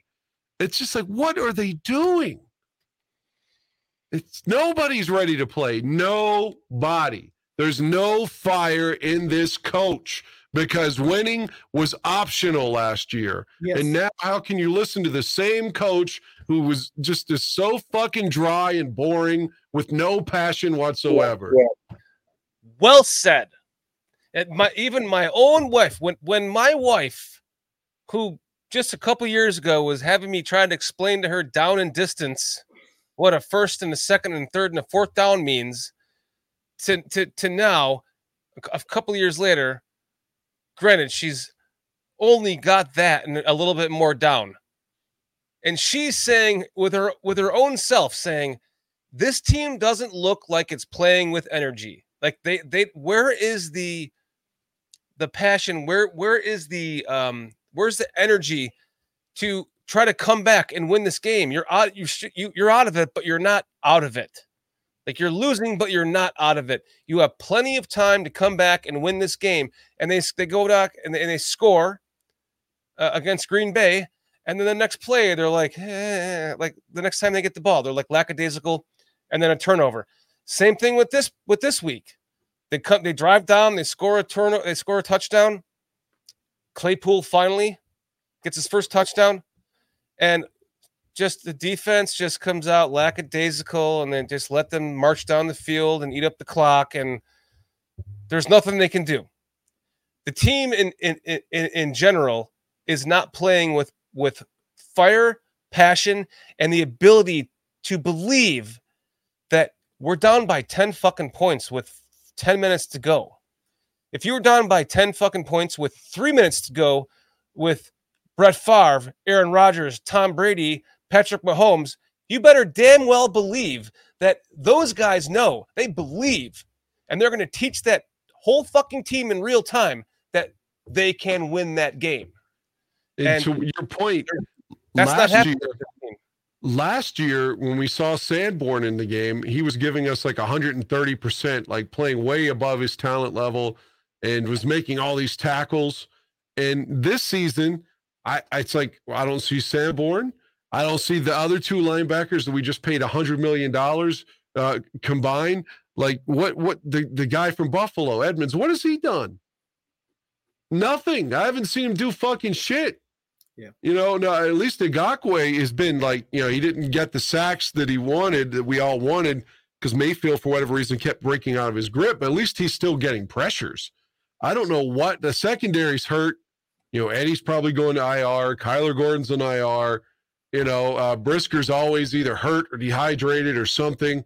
And, the secondary's, it's just not very good right now. The D-line is getting pressures, at least so far. What are the linebackers doing? Where's that fire from even Sanborn, someone last year that until he got hurt, like I said, he was the guy that was like playing really hard. And you don't see that now at all from anybody on the defense. Nobody. The point that Dan said earlier with his wife talking about, there's no belief. Pull out and not knowing what she's talking about. Yes. Yeah. I mean, I remember week 2 now watching it on TV just now. And I think we're only down maybe, like I said, maybe 7, maybe 10, but they had one shot that showed the Bears bench. And that's probably one of the times when I've gotten mad at Justin the most, because I felt so much and believed in him so much to be that franchise quarterback, but they're all just sitting there completely dejected as if like they're losing by 30. And it's like week 17, it's the last week. And like they have absolutely no communication, talking to each other, no spark on that entire offense. Like to me, hold on, I got to cut you off. This guy says, "What the fuck am I talking about?" Well, I'll tell you what the fuck I'm talking about, you condescending bastard. What I was talking about was that Sanborn gave us energy last year, and even he's not giving us energy. Edmonds is not giving us energy. The guy we signed from Philly's not giving us energy. But yeah, you could do the show better. Fuck you. Yeah, no, there's not one person, and there something is happening, because to me, like even the post conferences when Fields is talking, he reminds me of fucking Mitchell Trubisky, where he just like blah, blah, blah, he's not like when you listen to the press conferences from the past years, he's very pointed, knows exactly what he's talking about, can even recall certain plays. Now he's regurgitating shit that he thinks that us fans want to hear. Man, shut the fuck up. Sometimes I just want a fucking stud to just be in that fucking podium and be like, we fucking sucked. I sucked. I'm the quarterback. It's my fucking team. It doesn't matter that this person dropped the ball or not. I should have done the fucking job. It's my fault because this is my team. But we never had that. We have, it's so fucking, I was screaming at my TV, and I'm sure you guys remember the play where it's like third or second, and I can't remember which down it was. Fields is rolling out. There's supposedly no one down the field. I don't know. I didn't see the film. And just as he's about to run out of the bounds to take a fucking sack and a yard loss, he finally tosses it and like, throws it out of bounds, like at the last moment. And to me, it's like, why is it taking you so fucking long to recognize that? Like, what is happening to you, man? That happened to you. And that happened to Trubisky all the time. Yes. It's like watching a different fucking player, guys. That's what I'm saying. I don't understand.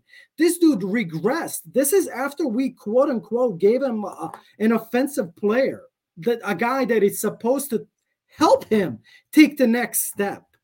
It makes zero sense that he regresses this bad on his own. It can't be. It has to be the coaching too. That's why I'm so fucking worried about the franchise here. And it's going to be a big telling with the new, what's his name, Warren. impose, like, are they going to make some fucking changes in the next couple of days, couple of weeks? Some fucking firings. I know that maybe you can't fire Justin Fields. Fucking fire Getsy. It's not like he can fucking do something. And then if the problem is, if the Getsy's telling you, well, I'm not calling the plays because I don't trust Justin, it's like, figure it out, motherfucker. That's what you're getting paid for, man. Have some fucking balls. Like I said, if the 49ers can dump a fucking truckload to move up to number 2 to draft Trey Lance and then admit to everyone, like, yeah, the dude's not it. Like, what the fuck are we? The thing you just said earlier, Mike Brown in 2005, the Browns had just beaten us. The Bears had a 10-point lead in the fourth quarter, and then they blew it to Trent Dilfer. I mean, I shouldn't shit on Trent Dilfer. He won a Super Bowl. But anyway, the Bears were 1-3, and Mike Brown, after the game, said, we fucking suck. We are paper champions. We're supposed to be this good defense. We suck. And they were 1-3, and they won 8. They won 8 straight games after he said, we suck. Yeah, that's because it seems to motivate everybody to say, you know what? Yeah, we do suck, but it's because we're not giving enough effort or whatever. It motivated the team because he just told you how he felt, how the despair. Like you were saying, no one comes out and says that now. They just give you the standard answer that, like, whatever. What was the PR firm? What did they tell me to say? Okay, I'm going to go say that. Yeah, to me, Justin sounds robotic. These last 2 press conferences that I listened to, again, he just doesn't sound like the same guy. Like, reminds me of Mitchell Trubisky, where he's just rambling on what he thinks the fans will want to hear. Yeah, the press conferences, they're just getting brutal for him, right? He's dejected looking. Man, I'd rather him shut the fuck up, honestly, instead of just like talk just to talk. Right. Like, shut the fuck up. Just shut the fuck up. You sucked. Yeah. Fucking say it, acknowledge it, and get the fuck out of there, man. Instead of like, and that balls. By the way, I gotta say this, because this is where like you know, we're talking about red flags and this and that. Like, this is where like it was a big fucking red flag, and I had a huge fucking problem. If we're gonna talk about a franchise quarterback, week 1, Justin Fields calling out, well, we gotta, you know, do better blocking on the perimeter. Motherfucker, I know, but bitch, you don't fucking say that. If you're a fucking franchise quarterback, again, you take the goddamn blame. You're the fucking quarterback. You figure out a fucking way to make it work. That's the way you fucking do it. If you're going to be the elite, like you're calling yourself the elite, like you're I already consider myself a franchise quarterback. Well, then act like it, you motherfucker. Fucking call out your goddamn team. What the fuck is the matter with you, man? What kind of leader does that? Even Trubisky took all the blame, right? Jesus. Yeah. That was so fucking disappointing. That's what I'm saying. It's like I'm watching a different fucking person, man. I don't know what they did to this kid to coach him. I have no clue. Maybe if I'm trying to play devil's advocate, I agree again with your fire. I love it. Maybe because, again, I do like Justin and I want him to be the guy. I fear that he's not. But maybe because, like you said, it's like, where did he go? Like, how did he get to just being this robot? Maybe it's like he's 5-22 as the starter now, I think. Yes. Maybe it's all this losing, man. I mean, I'm just trying to be empathetic toward his mental. Like, I think if any of us, like, we're going out day in and day out, and like you're giving your fucking all, and you just can't win. Dan, like, everything I do, we're still losing. Maybe that would make me feel like, holy shit, you know, the way he's behaving is probably a result of all that defeat. You know, Dan, I would tell you then, if that's the case, then he ain't the fucking guy. Because like you're probably right, though. Like we need a fucking guy that's gonna take this shit on his shoulder. That's what we need and what we want. So if that's what he's worried about, then he ain't the fucking guy. Which, by the way, this whole thing with the Bajan thing, again, I don't know, but like the whole thing where Justin Fields supposedly felt uncomfortable. I've read that. I forgot which outlet. I would tell him right now, but that's, you know, either Twitter. I've read it somewhere where Justin supposedly felt uncomfortable with the whole Bajan thing and whatnot. It's like, man, where the fuck are you uncomfortable? If that's true, to me, again, that's like, okay, that's a red flag if it's true. Like, it shouldn't fucking matter to you at all. It's irrelevant if you're the fucking franchise coach, if you're the guy, and if you fucking feel it, and you act, you know, you walk the walk. It would be irrelevant that Bajan is breathing down your neck. You know what? You know what would help Bajent not breathe on your neck? Throw the fucking ball when the guy's wide fucking open. You know what's even more damning? Here's something. Why don't you go to Bajent and go, hey, I've been noticing you get rid of the ball really quick. Maybe we can work together and you can show me what your tricks are to help me like with my release. That's what I'd be doing if I was Justin. It doesn't matter if he's a third string quarterback. You can still learn something from him. No, you know what's even more damning is when Poles told Bajent that he made the team. At least this was what was disseminated in an article, I think, in the Sun-Times. Mm-hmm. But it said that Poles told him, "Congratulations, you made the team. Now you can help make Justin better." That's not a direct quote, but the idea was he told him his job was to make Justin better. And it's just like, are you saying that like Bajent can read defenses right there and that Justin can't? What do you mean? Like, why should the undrafted rookie from a small school be helping the kid from Ohio State who played in the national championship game? Why would he be making him better? Like, Justin should be worlds above him. Correct. So that, to me, that's like, if that is really the case, and the coaches and the GM, I'm hoping that they know, you know what I mean? You know what I mean? At that point, cut the fucking cord after a while if you can see that it's not going on. If it's not happening, it's not happening. But to me, I just have zero answers and zero faith that they know what they're doing in that building at all. I'm pulling up Tyson Bajent's his Twitter page. He's got a shitload of videos on there of him doing just this kind of thing. So let me remove you here for a second, Dan. How about it? Look at that. Look, this is all I want. Boom.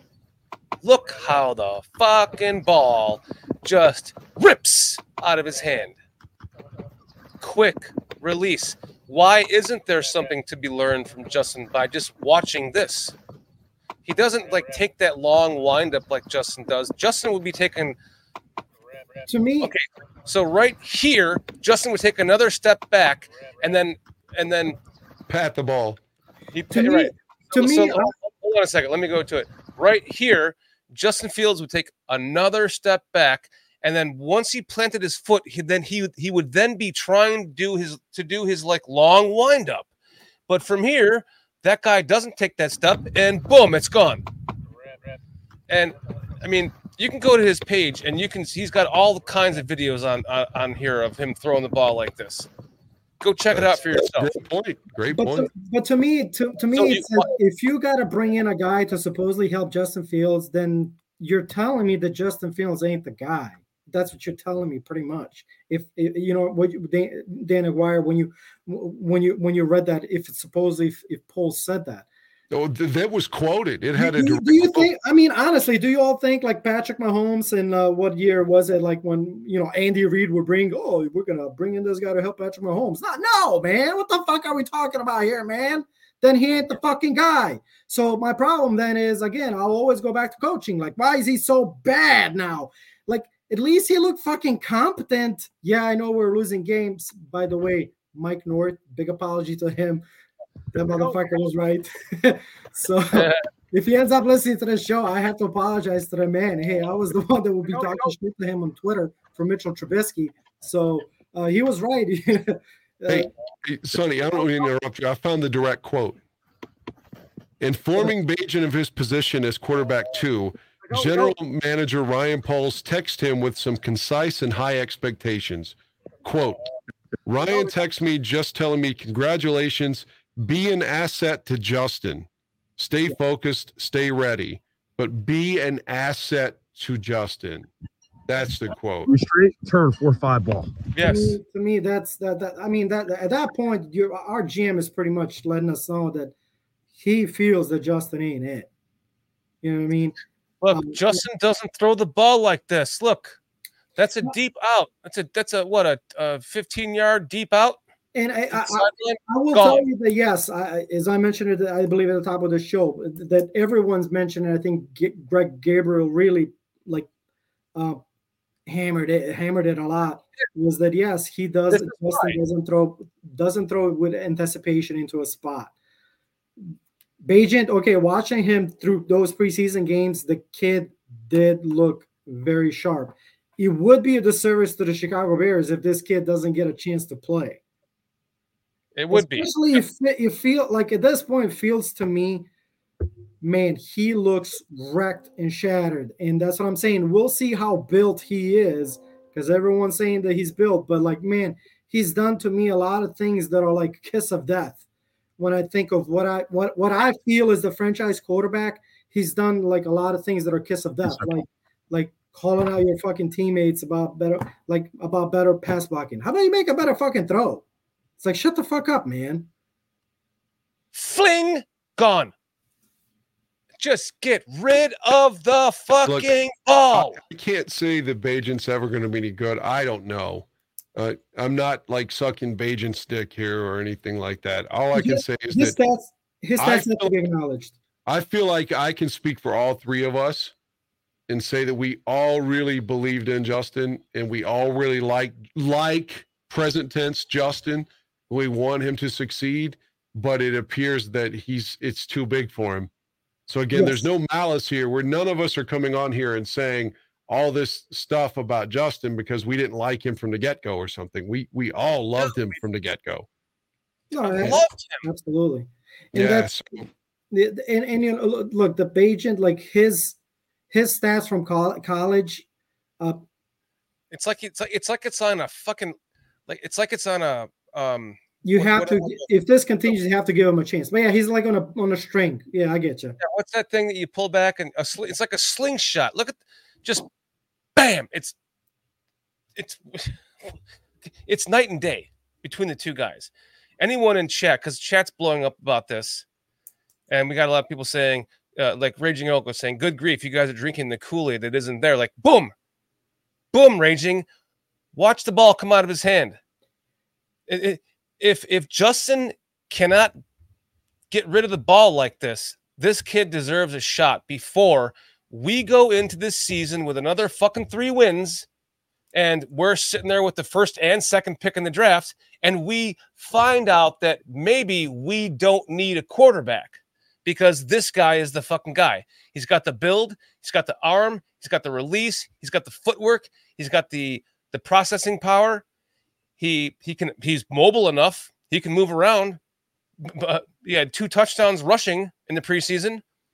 So when you have someone like this on your team, for me, if I'm Justin Fields, I'm going, holy shit, you get rid of that ball. I want to see if you and I can work together on the side, and we can kind of like, I'm happy to, like, listen, because he's the third string undrafted free agent quarterback doesn't mean he can't learn something from him, is my point. I'm not saying Justin's ready to give up on him yet, but if this continues and we get to a point where we're staring down 0-7 or something like that, or 1-7, why not put this kid in there just to see what he can do if Justin is not able to learn something from this release? To me, if Justin looks like, which to me, week 1, I wasn't sure. It was one of those things. Whose fault is it? Week 2, to me, it looks a lot of fingers are pointing at him that he just can't properly operate this for one way or another. If it's continuing next week against Kansas City, the same thing. If this kid can operate the offense, and again, the coaching staff would know that they're fucking playing with him. I'm assuming they would know, just like the 49ers knew with Trey Lance. Shit, if that's the case. Right. You gotta do what you don't want to do in an essence, but that's what I'm saying. Have the fucking balls to do it then. Like, you know what I mean? It kind of comes down to if Ryan Poles is hasty enough, is it possible that he would be the first GM to fire a Bears coach like in season? I think they fired Getsy before they fired. Here's what worries me about Poles and Matt Eberflus. They all have the same. They have that agent. They have the same agent. We all kind of. It got reported when Eberflus got hired, and I think he was even asked on their introductory press conference. I think it was Adam Hoge that asked them that question, or someone asked them that question. They're the same age, and I hope that doesn't come into that at the end of the day, the polls has to do the right thing for the Bears. And right now, I don't think that Eberflus, to me, no, man, especially after listening to the radio this morning, it's a huge concern. And that is my head coach of the team. Like I said, justifying the screenplay, not even saying like, you know what, we took a look and we had some internal discussions about, you know, what could have done differently. And, you know, we're looking at things. Give me a fucking political answer, but don't fucking sit there like, oh yeah, no, the play was good.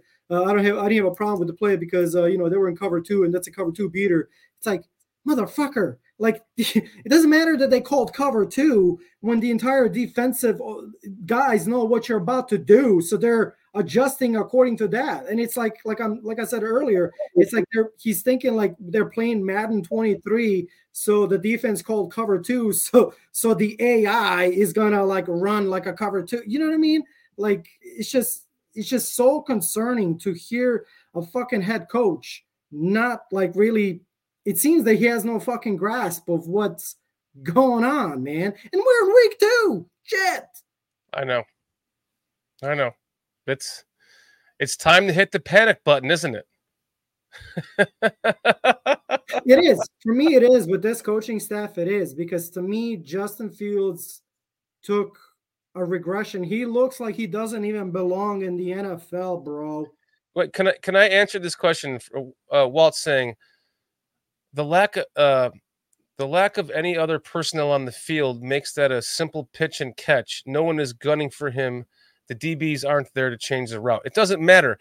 If you saw, if I need to find some footage of, if I can find it, of Justin Fields throwing the same kind of pass from this perspective, from like the camera angle behind him like this, you'll see that the wind up right here, he will take another step back and hesitate even when when there's nobody guarding the guy. He does it in practice.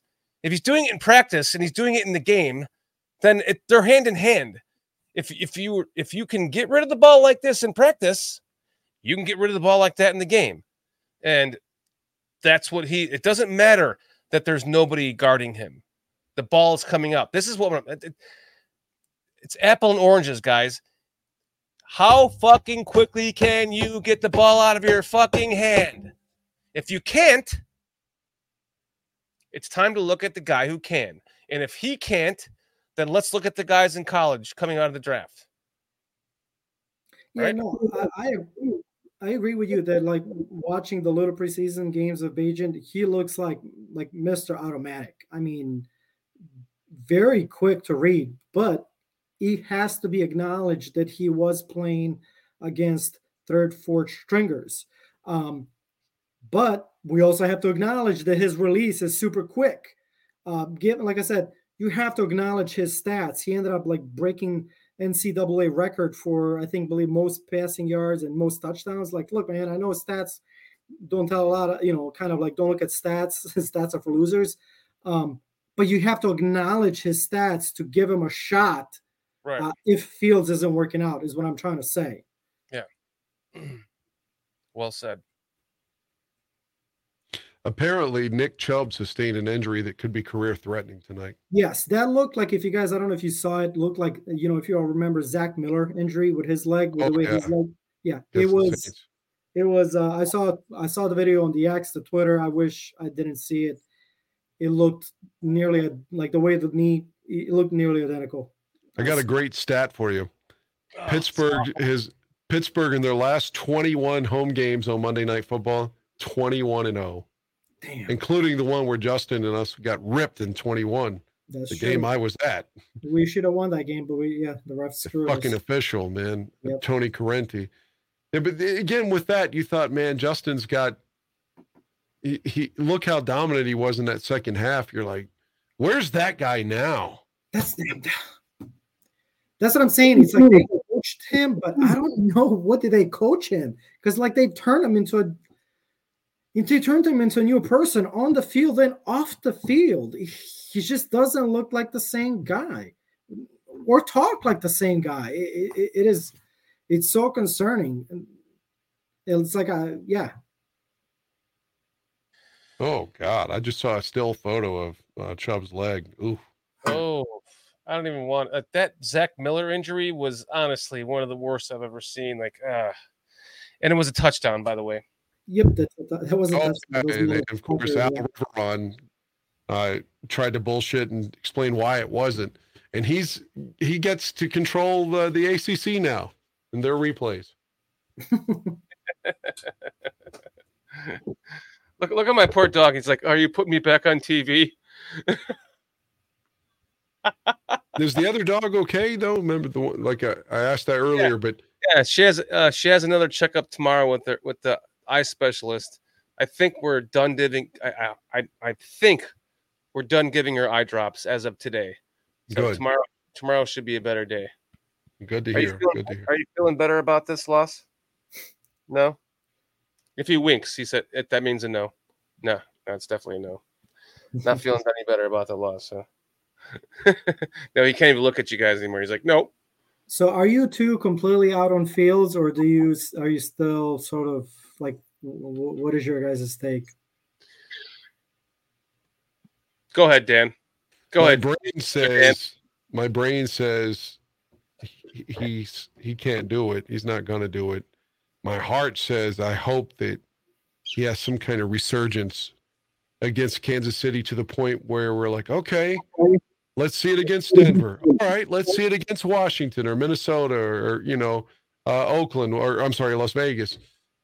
Like something that just gives you hope to say, let's see it again and again and again. I want him to turn it around. A lot of quarterbacks early on, such as Steve Young, Jim Plunkett, had adversity and then later won Super Bowls. And we're almost looked at as busts at one point. I can't say Justin's going to be able to turn that around to that extent. And if it happens, it may not even be here. But I am a fan of his. And I do want him to, if he's getting a start Sunday in Kansas City, then I want him to make the most of it. Hopefully he can win. But if he can't, I want him to acquit himself well. Like, yeah, show up, man. Like, show up and show us the reason that you were a number one pick. I mean, not number one overall, but a first round pick. Show us why you were even being talked about as being a first round pick. Show us what you did at Ohio State that you could throw the deep ball. You show us something. Like, don't just give us this 3-yard screen that you can't complete to Darnell Mooney. How many of these screens does he throw? Even the one in the preseason that was caught by DJ Moore that went to the house was a bad throw. DJ Moore made a great catch on it. For me to answer your question, Champ, I'll say I'm not done with Justin Fields yet. But I'm just saying that I know what my eyes are looking at. And it's failing the eye test, right? Failing the eye test, yes.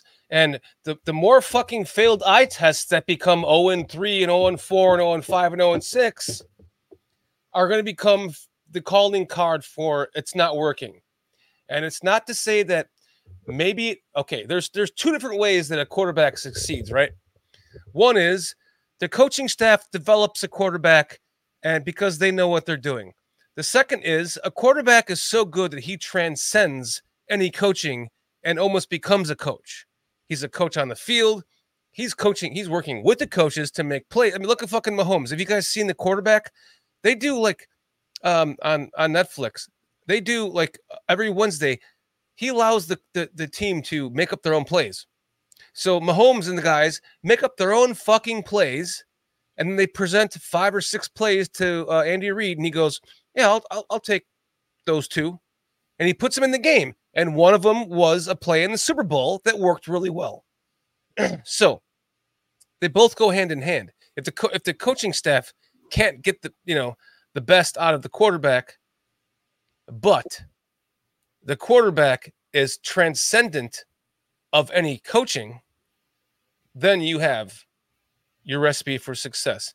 So in other words, if this coaching staff is mediocre at best, but let's just say Tyson Bagent is transcendent at his position, and it doesn't matter who's coaching him.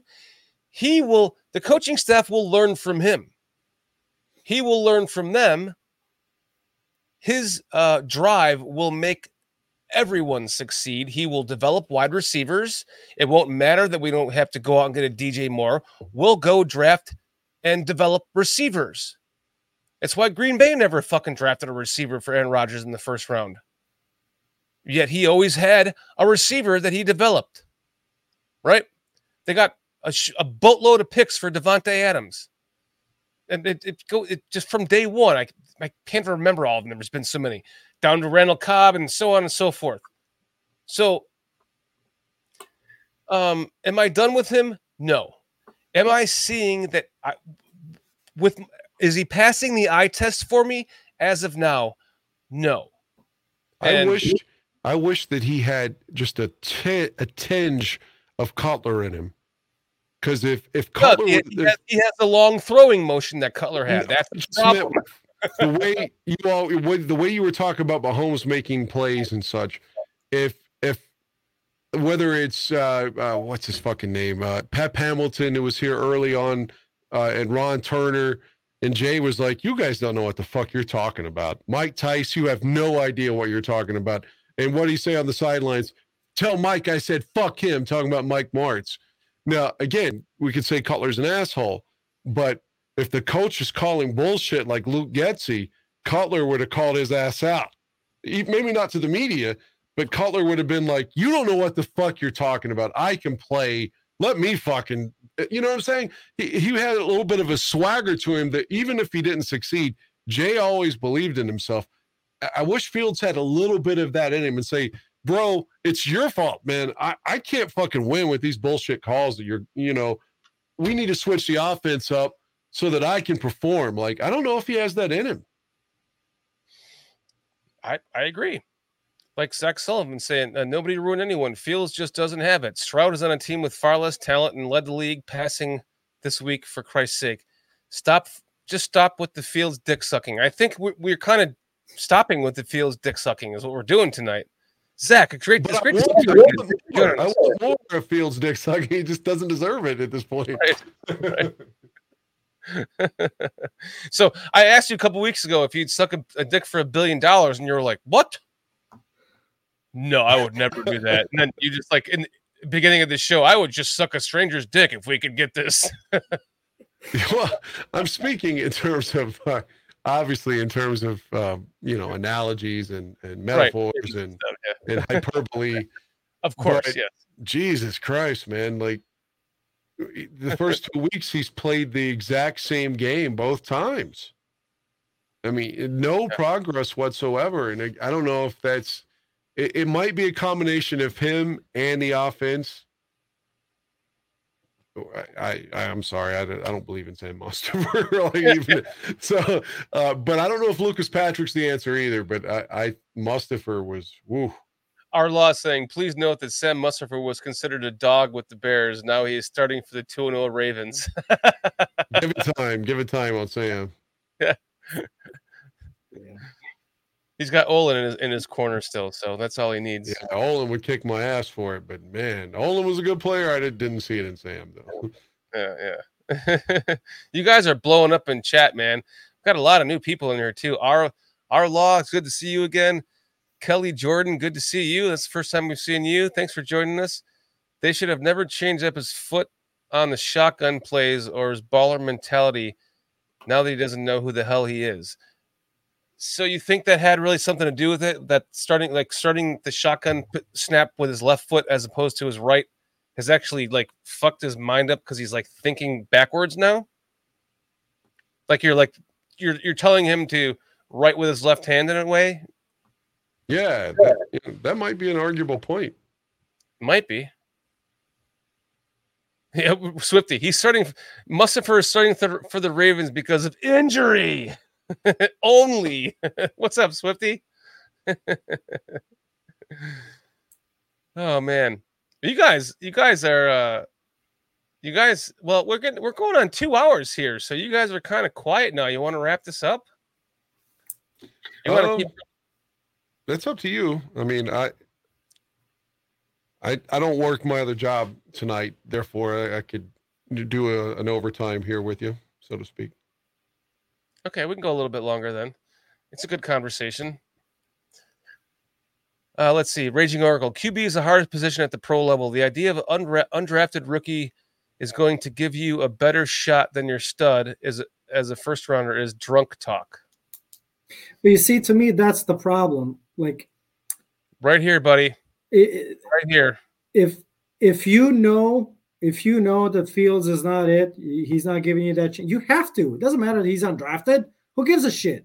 Try it out. Fucking Tom Brady was a 6th round pick. Who the fuck would have thought that motherfucker would have had what 10 Super Bowl appearances? Go ahead, Tony.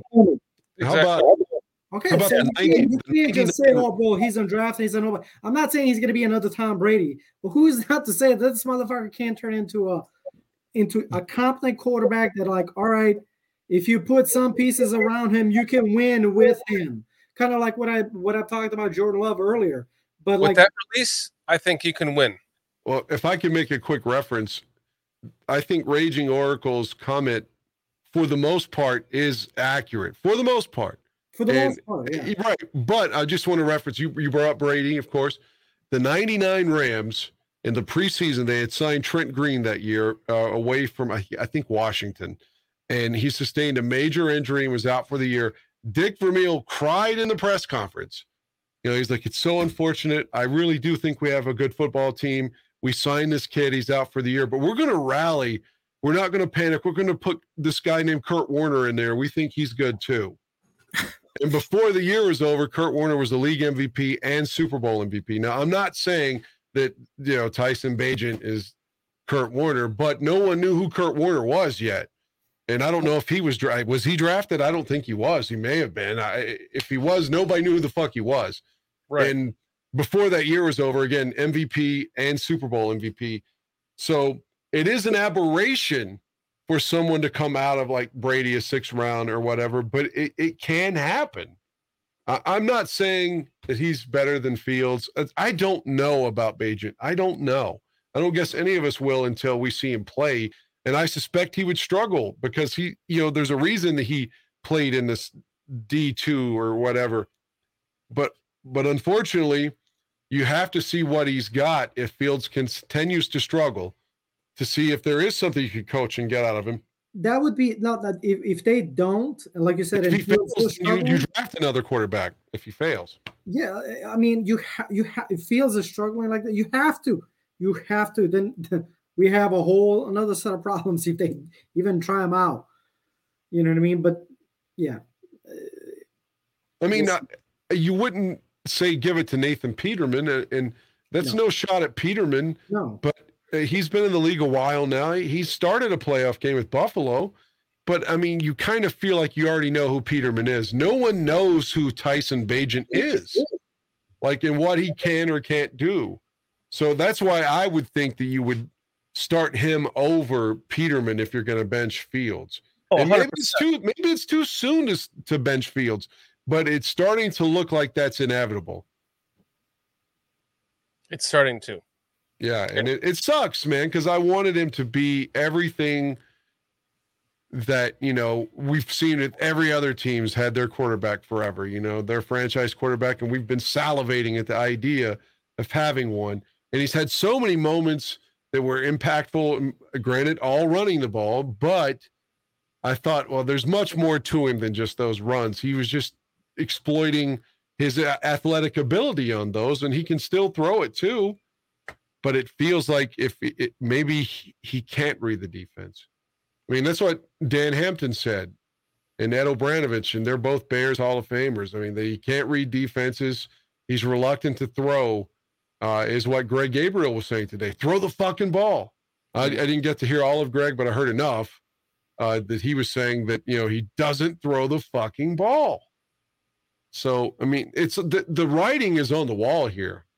It's not us saying it. It's experts saying it. In the film, as they say, the tape doesn't lie. We're seeing it on the field too. So, man, I don't know. It just doesn't look good. That's the problem. It's because our eyes are seeing it. We trust our eyes. We have been down this road how many times? as Bears fans, and we've seen what we've watched with our own eyes what a quarterback has done to us in Green Bay for 2 centuries or 2 decades, I should say. We want to see that on our team. Yes. And we are not seeing that.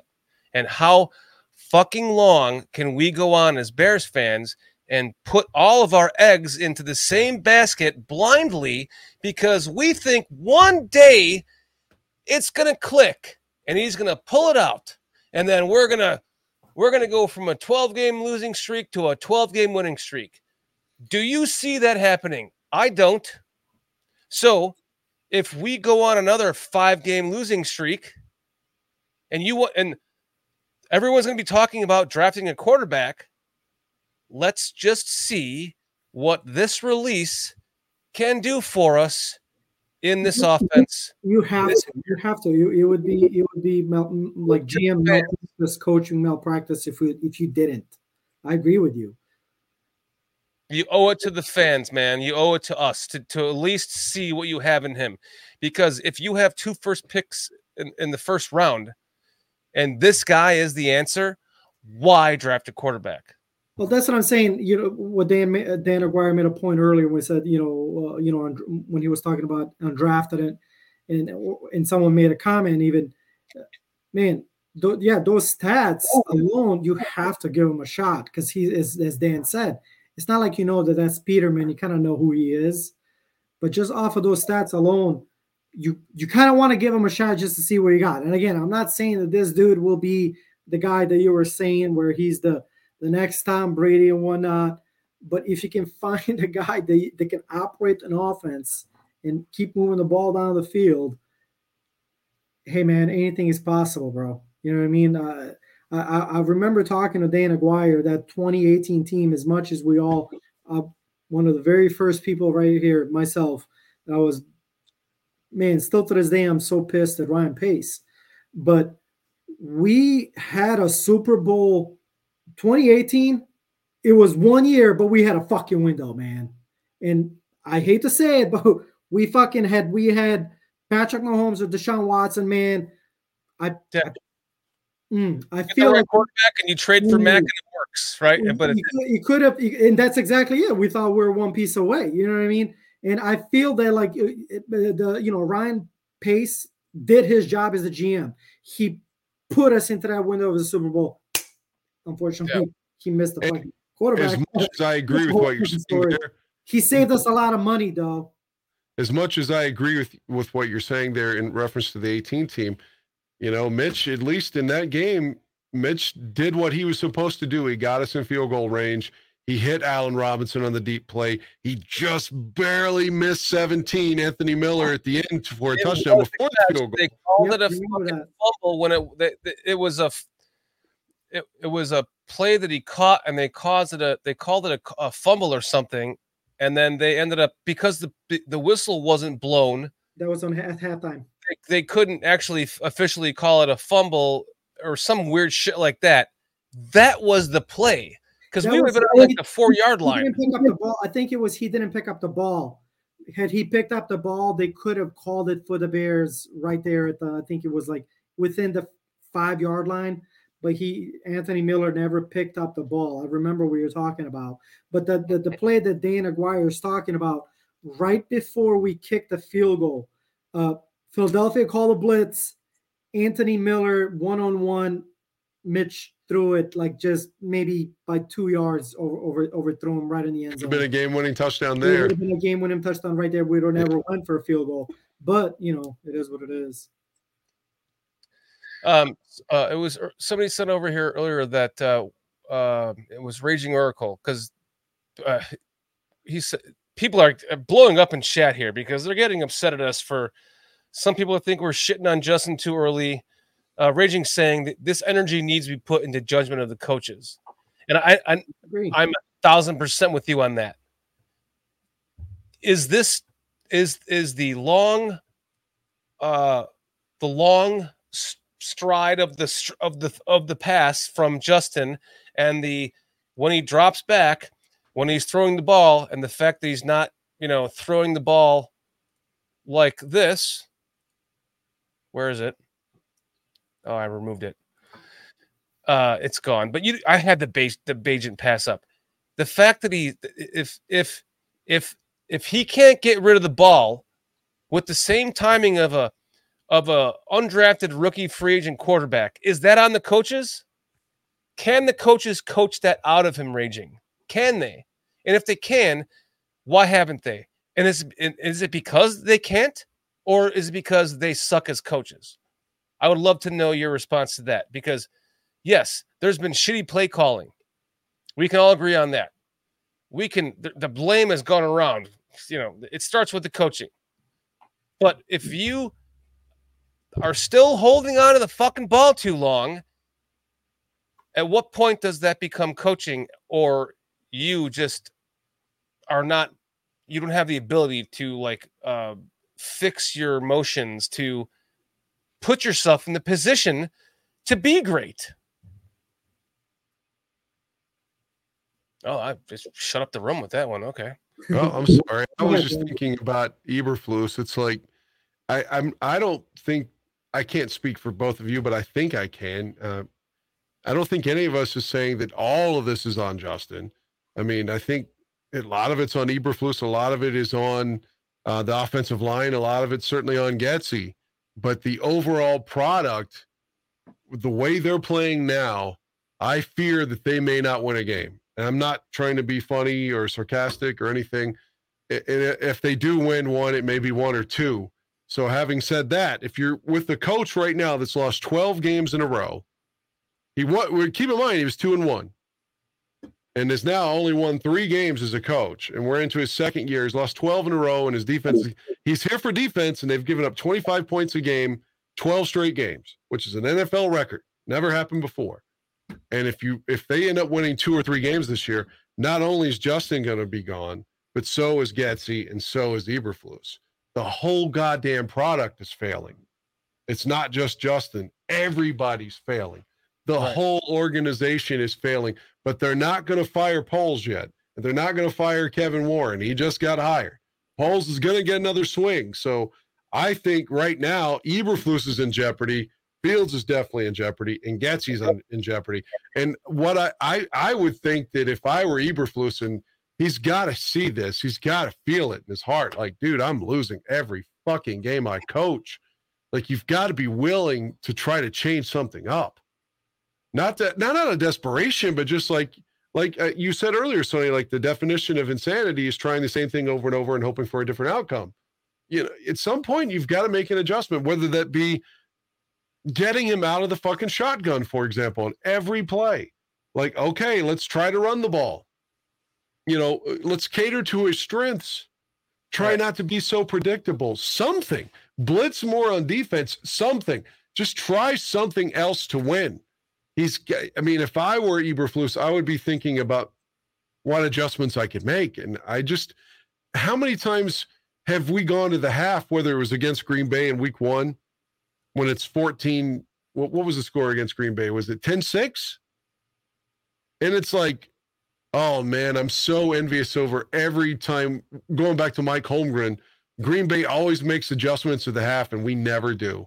Never do. We've had the lead on Green Bay in this 30 years, probably like 20% of the time, maybe 30% at the half, and would still lose all those games because Green Bay would adjust. Our guys don't know how to adjust ever. Yeah, it's true.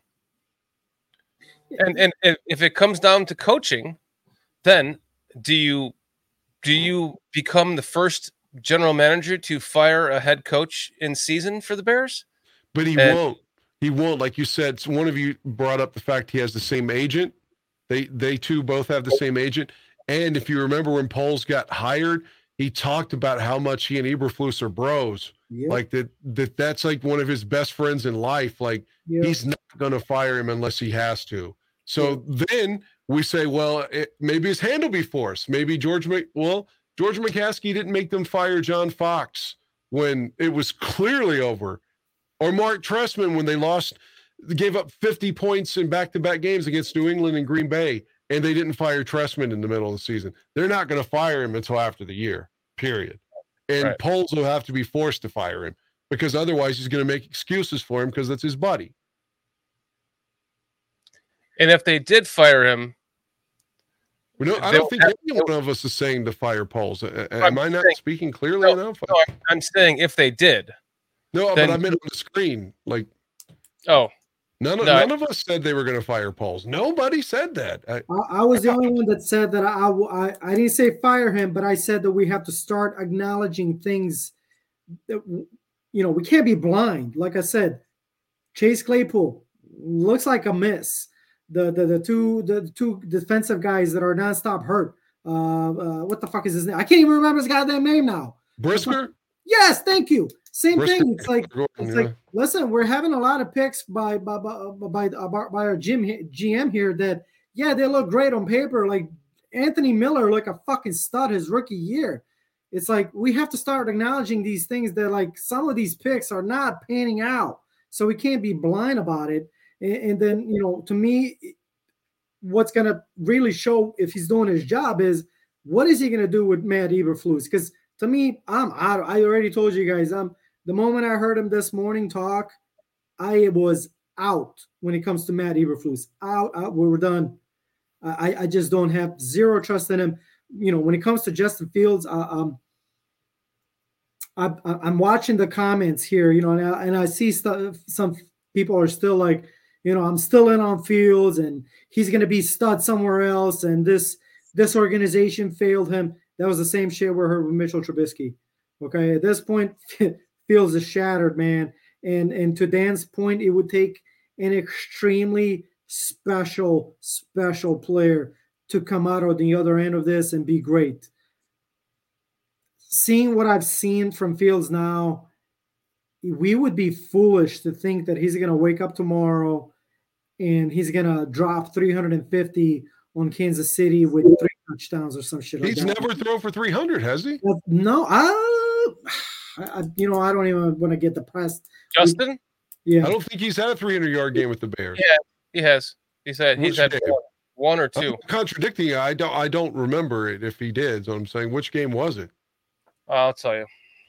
But, I wanted to say, it's time to also, as Bears fans, some of us, to come to some realization a little bit that, like, Fields is never going to be that guy. He's not. Either he never was, or even if he was and needed molding, well, we fucked that up. So he's not. You know what I mean? But at this point, like I said, it would be foolish to think that in 1 week he's going to completely turn into this stud that we thought that he would be. You get what I'm saying? I'm not saying that I'm out of Justin Fields, that he can't, like that he wouldn't belong in the league. I think we've seen too much talent, that he could be on a good team if he's surrounded with players that it could look like something good. I just don't know that this coaching staff can get that out of this guy, because to me, this coaching staff regressed him. He had a 310-yard game against the Lions in November 25th of 2022. Oh, that's the game that we lost by missed extra point. Yeah, I think so. I think you're right. Was it 31-30 that day? I believe you're right. But he also had if I remember, he had a pick six towards the end. I mean, it was just a horrific game. Yeah, I believe it's that. Yeah, that's the game, buddy. Yep. 31-30. Let me go to the box score just to make sure. Yeah, I think that's the game. Santos missed the extra point and we lost. No, that was 16-14. 16-14. That was November 25th, 2021. Sorry. Oh, 21. It was his rookie season. He had a 310-yard game. And then let me go to the 2022 season. No, that's the Matt Patricia game when he was a rookie. Shit, I miss Matt. I miss Matt Patricia at the Lions, man. That was good old Lions, man. Let's see. Hey, while you're looking for that, I gotta ask you guys. But before I ask you, I'm also gonna offer my comment on it. But like, god damn, do you feel bad for the Jets fans? Like, oh my fucking god, is just an organization, and I guess like fans in general. God, I feel so bad for them, man. I'll be honest, I do. Like that defense was just dominant against the Bills, and then they came out and still won that game because of Garrett Wilson on offense. Man, that kid is electric. Yeah. They've got some weapons on offense. That running back too was awesome in that game, and then they just squeaked out a win. Could you imagine if Rodgers was on that team? And I know you can't stand him as much as I can't, Dan, but that looked like I was watching that in the beginning, going, "Holy shit, this team's they could win the Super Bowl with this guy." I got a hypothetical for you.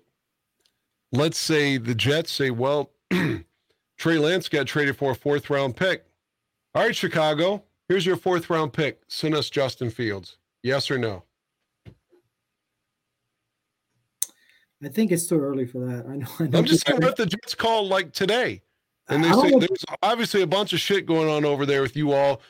He's not performing well. I think Poles would take it. To answer your question, I think Poles would take it because I think Poles is out. I think Poles is out when it comes to Fields. I think he's out. Whether it's deserved or not is an entirely different story. So to answer your question, I think they would actually take that. I just don't think that Jets would offer that. Why the fuck would you? When I'm just saying, next year, you can probably get Justin for free. Well, maybe they think they could win the Super Bowl this year if they just had an upgrade over Zach Wilson. But does he? Yeah. To me, right now, it looks so shattered that he doesn't. Oh my god, I can't believe this is gonna come out of my mouth. But he don't look. He don't look better than Zach Wilson to me right now. Okay. That's just my opinion. I hope I don't offend me at all. It was just a hypothetical of like what would you do like if they said to you, Sanjin, what is you make the call. We're going to trade him for a 4th round pick. Yes or no? No. And I'm saying 4th round based upon Trey Lance's trade. Because that's all San Francisco got for him. It's very hard for me to answer that, Dan, because put it to you this way. If I was in that, I guess if I knew more inside information and like I would tell you this. If I can see the Fields is not that guy, and to Dan's point, that Bagent, I will go probably try out Bagent. But that's if I had that info. Right now, it's hard for me to say that as a fan. All right, let me rephrase the question. I will tell you.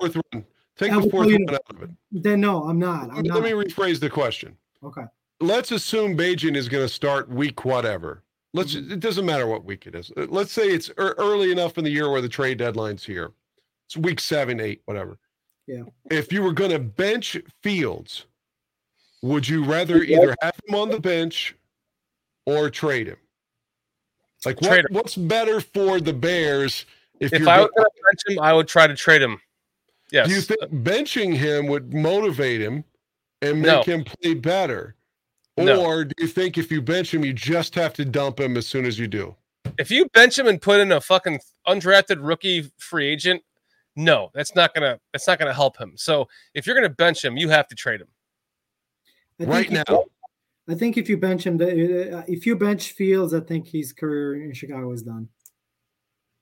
Yeah, I don't think it's going to be any message or anything. I think he will just be done. At that point, you're trying out Bagent to see what you have with him, and you'll probably finish out the season with him to really see what you got in him, and then decide like, oh, okay, well, you know what, this kid is all right, and we can build around him, or clean slate, baby. Fire the coach, hire a new coach, draft a quarterback if you like someone coming out of that class. Mm-hmm. But I think benching Fields, that's a career over in Chicago. So, Rob, I want to address Ravi here in chat. He's saying, don't worry. Ravi, I remember when we were doing the live draft on BCP here, and you were in chat, you were just sweating bullets over the Roshan Johnson draft pick. And we were all kind of trying to talk you out of it. And we finally talked you out of off the cliff, proverbial cliff. for the Johnson draft pick, and then you kind of came around and you're like, yeah, okay, I can get behind what you guys are saying. Are you able to? So you're telling us right now not to worry. So now you're trying to flip the script on us here. Ravi, are you saying, like, seriously, do not worry? Justin Fields has got this shit. He's going to bounce back. I would like to know. What's up, J2K? J2K happening. Trading Fields for 4th round. Wow. my how quickly we all as Bears fans just turn our tune, right? No, again, I only said that based upon Trey Lance's trade. Yeah, it's a hypothetical, and it's a very valid question because Dan, we talked about it at the beginning of the show. If you want to be a franchise that's gonna try to win and have some fucking balls, then recognize that, like, man, this kid ain't working. Trade him. It is what it is. You know what I mean? But that's what I'm saying. Like, I just don't know that we have anyone with the set of balls like that. I'll ask another question. Okay. If for some reason Justin would have a big game against Kansas City, let's say take the win out of it, because more than likely the Chiefs are going to win. More than likely. You never know. The upsets happen. But let's say KC wins, but Justin has a tremendous game. Could he take that hypothetical great game and harness that into some momentum and move forward and start having consistent great games? Is that possible, or does he have a great game against KC and then followed up with the same old shit against Denver? I will answer. Dan then can give his answer. I will tell you this: is that from the day Fields was drafted, everything that I've read about any from his other coaches, everyone was saying this kid can handle pressure. This kid is built for this. Here's the fucking pressure. Welcome to Chicago, motherfucker. You know what I mean? There is, like, look, I'm not going to lie. The kid is fucking talented. He has a fucking cannon of an arm. Like, one of the most athletic. The first time I ever had you on the show, all you did was one of the blow most Justin Fields. Yeah. So, okay, go ahead. One of the most athletic fucking quarterbacks in the league. And you're right. When I was defending him, I was telling you guys, like, man, this kid is making some fucking throws that you only see elite quarterbacks make. But I'm not seeing that guy anymore in week 1 and week 2, on and off the field. That's why I'm, like, really pissed at the coaching and, like, wondering, like, what the fuck did you guys do to him? Now, to answer your question, yes, if Fields really is that guy, what Dan was saying about, like, then he would show up. And if he's that guy, then he needs to fucking show up. Like, not today, not tomorrow. He should, like, yesterday. Like, he needs to get here today, now. You know what I mean? So to answer your question, yes, it's very much possible for that to happen because Fields, like, man, we can't disregard his raw talent. Guys, we can't. Oh, I'm not trying to. But at the same time, that's what I said earlier. We have to come back to planet Earth and realize that, like, look, man, kind of some things can be realistic, and sometimes you just got to be like, all right, man, you know what I mean? Like me personally, like the chances of him, like, dropping 350 in Kansas City and scoring 3 touchdowns are, like, I'm gonna go play lottery tomorrow. I probably got the same chance. You know what I mean? But because he is so talented, I will always leave that window a little bit open and say, like, okay, well, if he is that guy that everyone's saying that can handle all this pressure, this and that, yada, yada, yada, I'm saying we would see it by now, or we need to see it right now. Yeah. I'm just worried that I've seen this coaching staff. To me, it looks like they've just destroyed him, man, because last year we had a really good, what was that, from week 4 to, like, I don't know, whichever week before he got hurt. He looked like competent. Like, you can win with him. You know what I mean? And that's when that time we were talking about, like, well, he has no one to fucking throw to. Sigma Webster, who? You know what I mean? Like, you know what I mean? Like, fucking Dante Pettis. Like, and that's what we're talking about. Like, okay, well, when you give him some weapons and some line and give us the Fields from those weeks, like, we should be all right. We should cook especially if he takes another fucking step forward. We should really be fucking cooking. But to me, like we've taken massive steps back, and I blame nobody but the fucking coaching. And I'm completely, like I said, I've been repeating myself the whole fucking night. I'm out on Eberflus.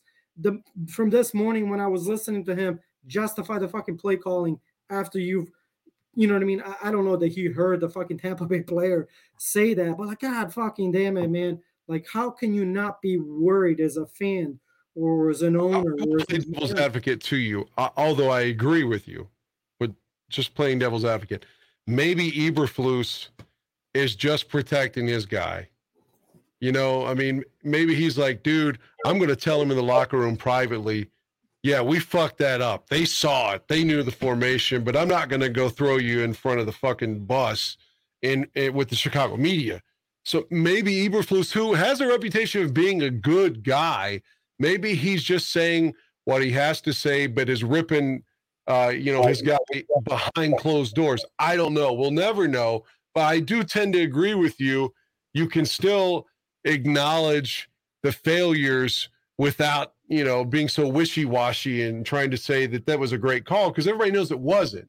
But I'm just saying maybe he's just trying to protect his coordinator and take a bullet for him. Maybe, maybe. But if you listen to Cap and Hood from this morning, Cap asked him, I think twice, flat out, is like, would you change anything? What are your thoughts on the play? Oh yeah, I had no problem with the play call because, it was good call for the coverage that they've put out there, and it's like, well, you ran the same play. You ran the play, yes. It's not like, okay, so who? And I'm telling you, go back if you get a chance to look at the highlights for that particular play.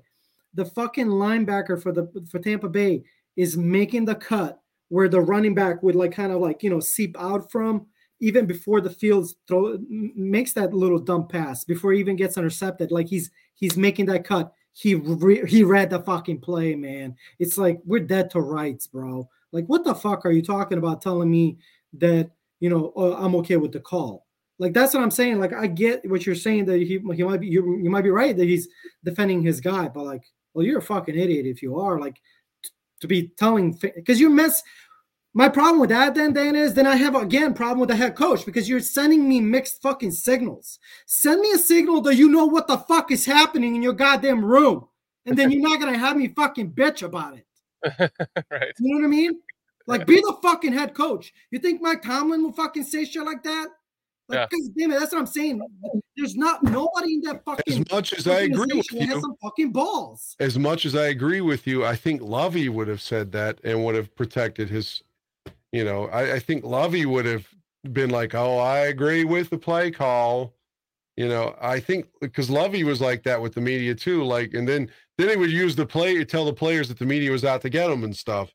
But I think he would have tried to protect his coordinator, Ron Turner, Mike Martz, whomever, Mike Tice. I think he would have tried to. I think Lovey would have done the same thing. Is what I'm saying.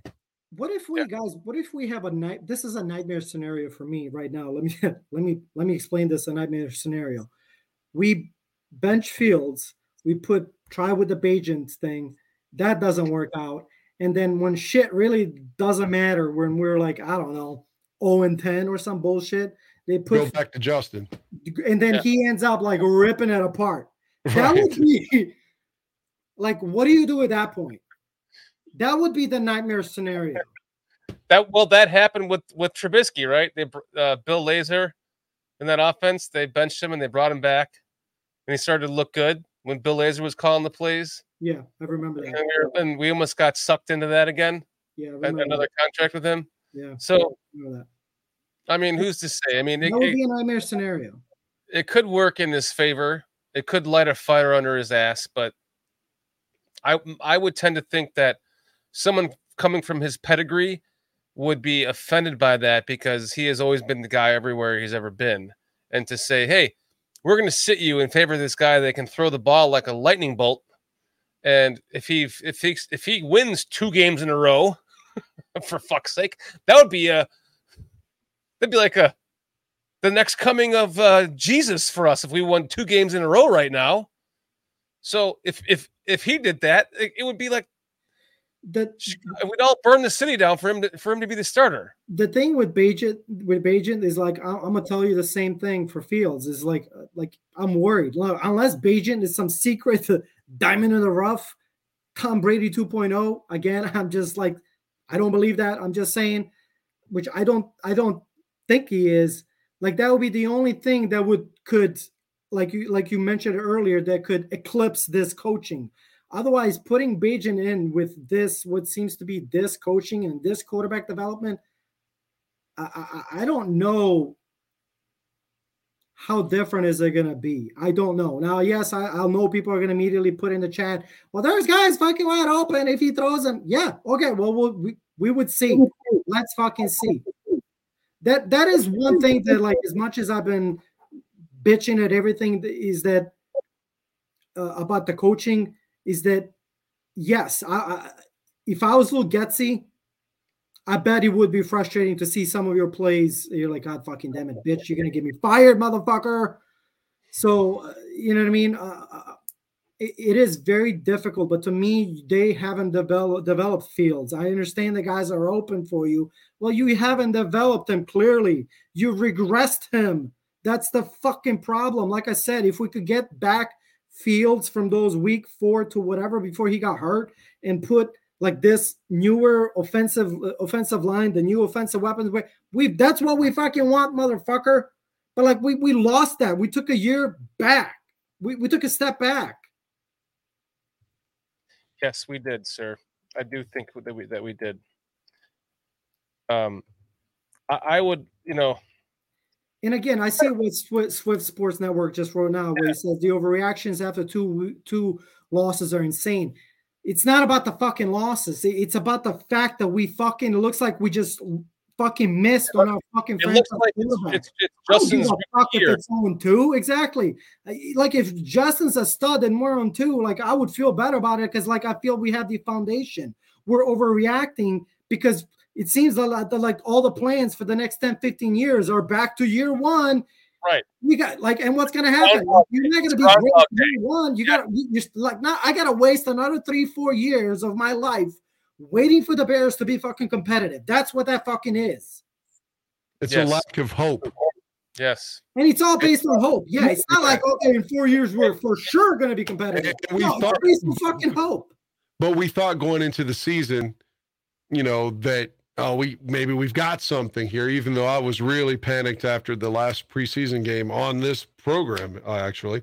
But I think your point, though, your larger point is to say we had all this immense hope for Fields, and clearly after week 2, it looks like our hope was fool's gold. Like it's just not warranted. And so that's what makes the 0-2 again far worse than the 0-2 is that it looks like we're starting over again. And I agree. Yeah. We're going to be back to a new coach and a new quarterback and a new scheme and a new this and new that. And the writing is on the wall. And people say history doesn't matter. Only this matters. Well, I've gone through every coach since Ditka and all of them failing in the same scenario based that we're in. The quarterback plays bad and they're going to be fired. And we're going to see it. I mean, I hope that maybe somehow they turn it around. I'm going to be rooting Sunday for that to happen. I do not want to be right. Yes. I want Fields to earn like an extension and be the guy. Yes, right. I think it's going to happen now. I think he's been exposed.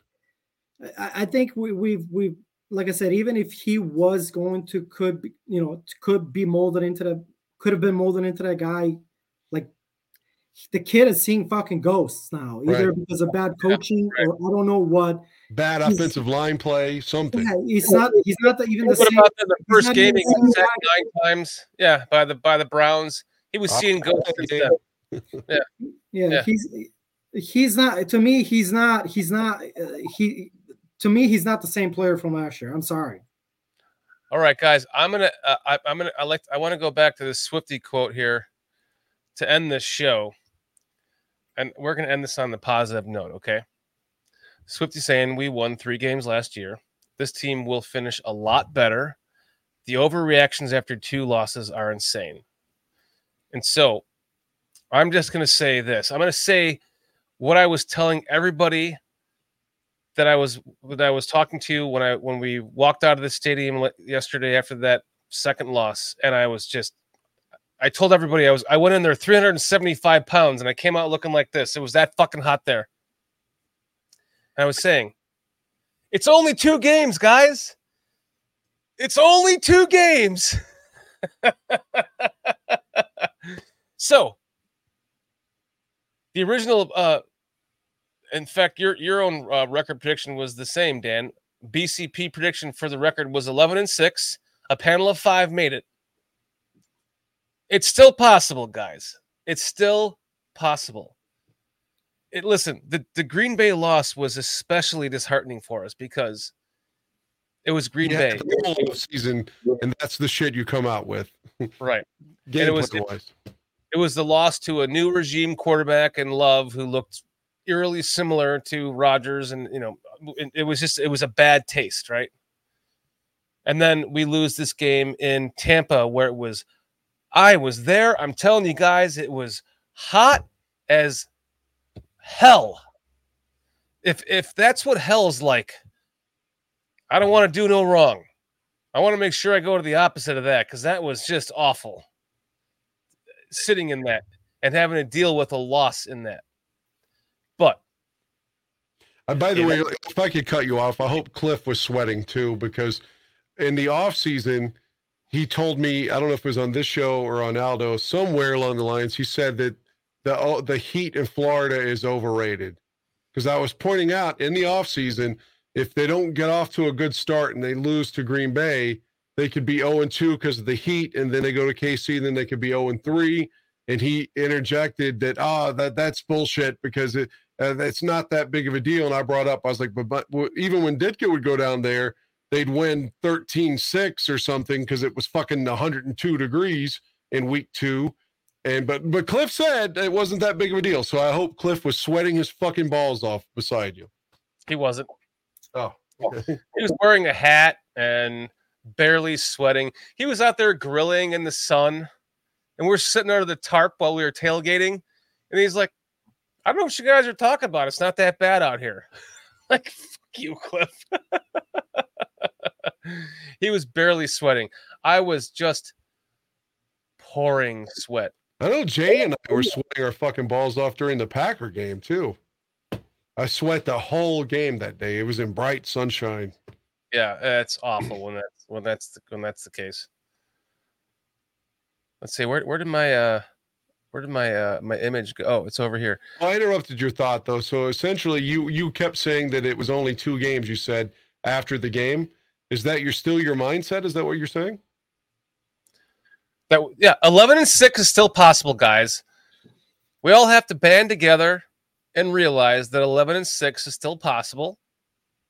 It's only 4 more games we have to lose to go to 11-6. We can easily do. Come on, I'm trying to end it on a good note here. We need to bear the fuck down. That's what bear down means. They need to make some changes, because if nothing changes, this is not going to look good. We either need Fields to come out of his shell and start ripping it when guys are open, or we need to make some changes, because and the secondary, even if Fields starts balling, Eddie Jackson hasn't been Eddie Jackson in 5 years, but let's assume Eddie's on IR because he hurt the same foot reportedly. Mm-hmm. And Gordon's on IR. Brisker's always hurt. Then, you got 3. You're going to have 3 guys back there that have no experience. That's a recipe for disaster for anyone's secondary. I got to tell you, Samo here, shit, that heat had me about to tap out. I can't imagine playing a game in that heat. After the Bears scored the first touchdown, you know me, Dan. I'm high-fiving everybody, and yeah, your case giving you kisses on the cheek. And I turn around. I'm trying to high-five all the Bears fans. I look behind me. I'm fucking Samo here from chat was at the game. He started off here on BCP. He's on the Nomad Network now, and I turn around. I'm looking at him. What is that fucking Sam? And he starts looking at me. He's like, We're like, oh my God. Oh, gee, what? He was like 2 seats behind us. He was 2 rows behind us, like right behind us. That's So incredible. that was absolute. Even he said, "What's the chances of that?" I said, "What? 1 in 70,000." That's pretty good. That was cool. Should have been a sign that the Bears were going to win that day, and then it didn't come into fruition. Yeah, it was really cool to see you there yesterday, Sam. Cool to meet you in person and shit. Give you a fist pump after a touchdown, because the rest of it wasn't very good, but it was fun, man. It was fun. But guys, to end the show, if we come out and beat KC next week in KC, fingers crossed, the whole narrative will change, right? We're going to be clicking back up the roller coaster, getting ready for the top. Hopefully we're going to stay there for a little bit before we start click, going back down again. But the season is still salvageable. We saw the Lions last year go 0-6 and then almost make the playoffs. So as long as you buy into the process as the team, and you don't harp on every loss like we are as fans, you just move on from it. You get to work the next day, you get to practice, you work on you do the game film stuff, you figure out what worked best, you build on that, and the wins can start to come. And we could easily be sitting here 2-2, and the conversation will be entirely different. So as fans, yes, we want to just burn the city down right now because the anticipation of this season. But all is not lost. It's only 2 games into a 17-game season. There's 15 games left, guys. And that's why I say it is fucking bear the fuck down. Bear down. Bear down. We can sit here and bitch and vet and whine and moan and complain all we want. But in the end, we are forced to do nothing but what, guys? Bear down. We can't go in there and control the play calling. We can't go in there and just ask Justin Fields to get rid of the ball quicker. We can't go in there and say, oh, you're running too many screen passes. We have to just trust in the process and bear the fuck down. Thank you, Ravi. Bear the fuck down. All right, I think that's a good. Well, let me point out that this is we will bear. All of us are rooting for the Bears to win. I don't think anybody that cares wants us to lose. I mean, right. So, but we have to acknowledge too, we're cheering for an organization that's won one playoff game. The last playoff game rather was 2010 that they won. All right, you're getting pulled, Dan. You're out of here. We're cheering for a team that doesn't deserve the benefit of the doubt. When even Lovey, we all love Lovey. Lovey took it, but Lovey only made the playoffs in 05, 6, and 10. And he was there from 04 through 12. Mm-hmm. So since Ditka, it has been a shit show. Dick Duran made it once. Lovey made it 3 times. And then Nagy made it twice, actually. Twice. I always forget that 2020 horrific playoff game in New Orleans. They backed in there, yeah. But if Wims catches that pass early on from Trubisky, who knows what? Yep, who knows? It was right in the basket. This organization has been losing overwhelmingly in our adult lives. So it feels like it's a continuation of all of that. That doesn't mean we don't care. It doesn't mean we're not cheering on Sunday. It just means it looks like the same old shit. Mm-hmm. And I don't think any of us are less diehards for acknowledging that it looks like the same failures that we've had repeatedly. Right. It feels like Groundhog Day in a way. Yeah, for sure. Parting words, champ? No, as Dan said, and you as well. Of course, you're not a fucking Bears fan if you're hoping that this team loses against Kansas City. So goddamn right that I'm going to be fucking wanting him to win. I'm gonna want Justin to come out of his shell if he is that guy. The thing that The one thing that I would want this fan base in general to do is to be a bit more united when it comes to the pride of the team. Like not the players. I mean the franchise, like not McCaskey's either. I mean the franchise. Mm-hmm. Players come and go. And it hurts me to hear stories that Dan Aguirre shared that, fucking Packers took over our house. You know what I mean? Like I come from Europe, you know what I mean? So I grew up in fucking soccer hooligan background where your team's losing 5-0, but you're not leaving that fucking stadium precisely because there's like this honor in question that you're not going to allow the opposing fans to pretty much just stamp all over the fucking franchise. Even, you know what I mean? Like you're going to lose on the field, but you're not going to fucking lose your home in an essence. And it hurts me to see that we have so many fans heartbroken. Yeah, but you know what I mean? But like we need to unite, man. We can't be allowing that shit. I'm not calling for anyone out there to like fucking fight anyone. You know what I mean? But like we need to have we need to be a little bit more, I don't want to say organized, but we need to be a bit more cognitive of when we're representing the franchise. This is the Chicago Bears.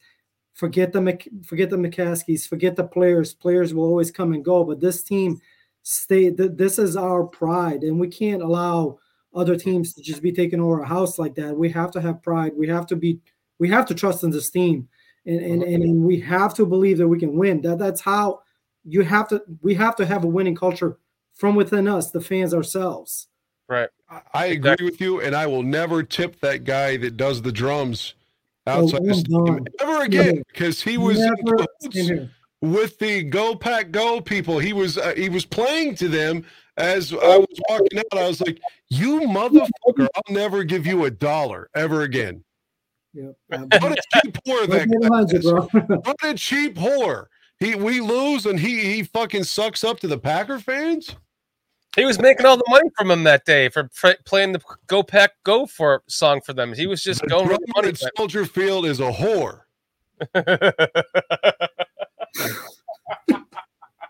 Selling his fucking fandom for the Packers there. That was disgusting. Yeah, pretty much. Yeah. That's awful. That's awful, man. Well, let's get the chat here. Guys, thank you all for joining us tonight, man. AC Adams, Zach Sullivan, Sam Rush. Great to see you, Sam. It was crazy to see you at the game yesterday. Chicago Parker, first time seeing you here. Thanks for joining us. I hope you had fun with us. We got another show coming up. I have one on Wednesday at 6:00 p.m. Eastern time with Lynn Hayden, and then our show with PJ and Foster on Thursday night at 9 p.m. Eastern time. Raging Oracle, great to see you in here. B Minor, PJ, my co-host. We'll see you on Thursday. J2K, great to see you again. Ravi, awesome to see you in here. Man, so many new faces in here too. I got to go all the way up. There was a Greg, Mayhem, Mo Bierman. Everybody, if I'm missing your name, I apologize. It's because I have to scroll up so far. Dan, can you just allow me to make one more quick comment? I see Chicago Parker. Parker has a comment. It says, "What pride? I was born in '86. This thing ain't one shit." This is exactly what I'm talking about. You ain't about the team. If the team loses, that doesn't mean that the other fans have to beat us fans from Chicago also. That's what I'm talking about, man. Have some fucking pride as a fucking fan, man. Right. That's what I'm talking about, man. We're going to end this. Just have some fucking pride as a fan. I'm not saying go out there and fucking fight Packers fans, man. I'm not saying any of that. But have some fucking pride that, like, at the end of the day, yeah, fine. They all fucking suck. Fuck the team. They all fucking suck. But I'm not going to fucking allow another fucking fan base to come into my fucking house and disrespect my fucking fan base. That's not going to fucking happen. That's the fucking attitude that we need to fucking have, man. Yes. If you want to be a fucking winner, fucking starts with the goddamn fans. Bear the fuck down. We'll do that at the end of the show. Sonny's fucking brought it tonight, man. Fired up tonight, my man. Yeah. Swifty, thanks for joining us, bro. Appreciate in chat tonight. Leo Factor, forgot about you. Sorry, buddy. Who else is in here? DG Daniels, good to see you again. Lynn Hayden. Lynn, we'll see you on Wednesday. Everybody else in chat, if I missed you, I strongly apologize. It wasn't on purpose. I do appreciate all of you guys for hanging out with us tonight. Make sure that you like, subscribe, set your notifications, tell your friends, because there's a lot of fun shit coming up here on BCP. And tonight, rather than ending the show on a typical Bears, because I like to go 1, 2, 3 Bears, let's end the show on a fucking 1, 2, 3 bear the fuck down. Ready? 1, 2, 3. Bear Fuck down. down, baby. I fucked it up. We're good, bro. Bear the fuck down. Bear down. Let's go.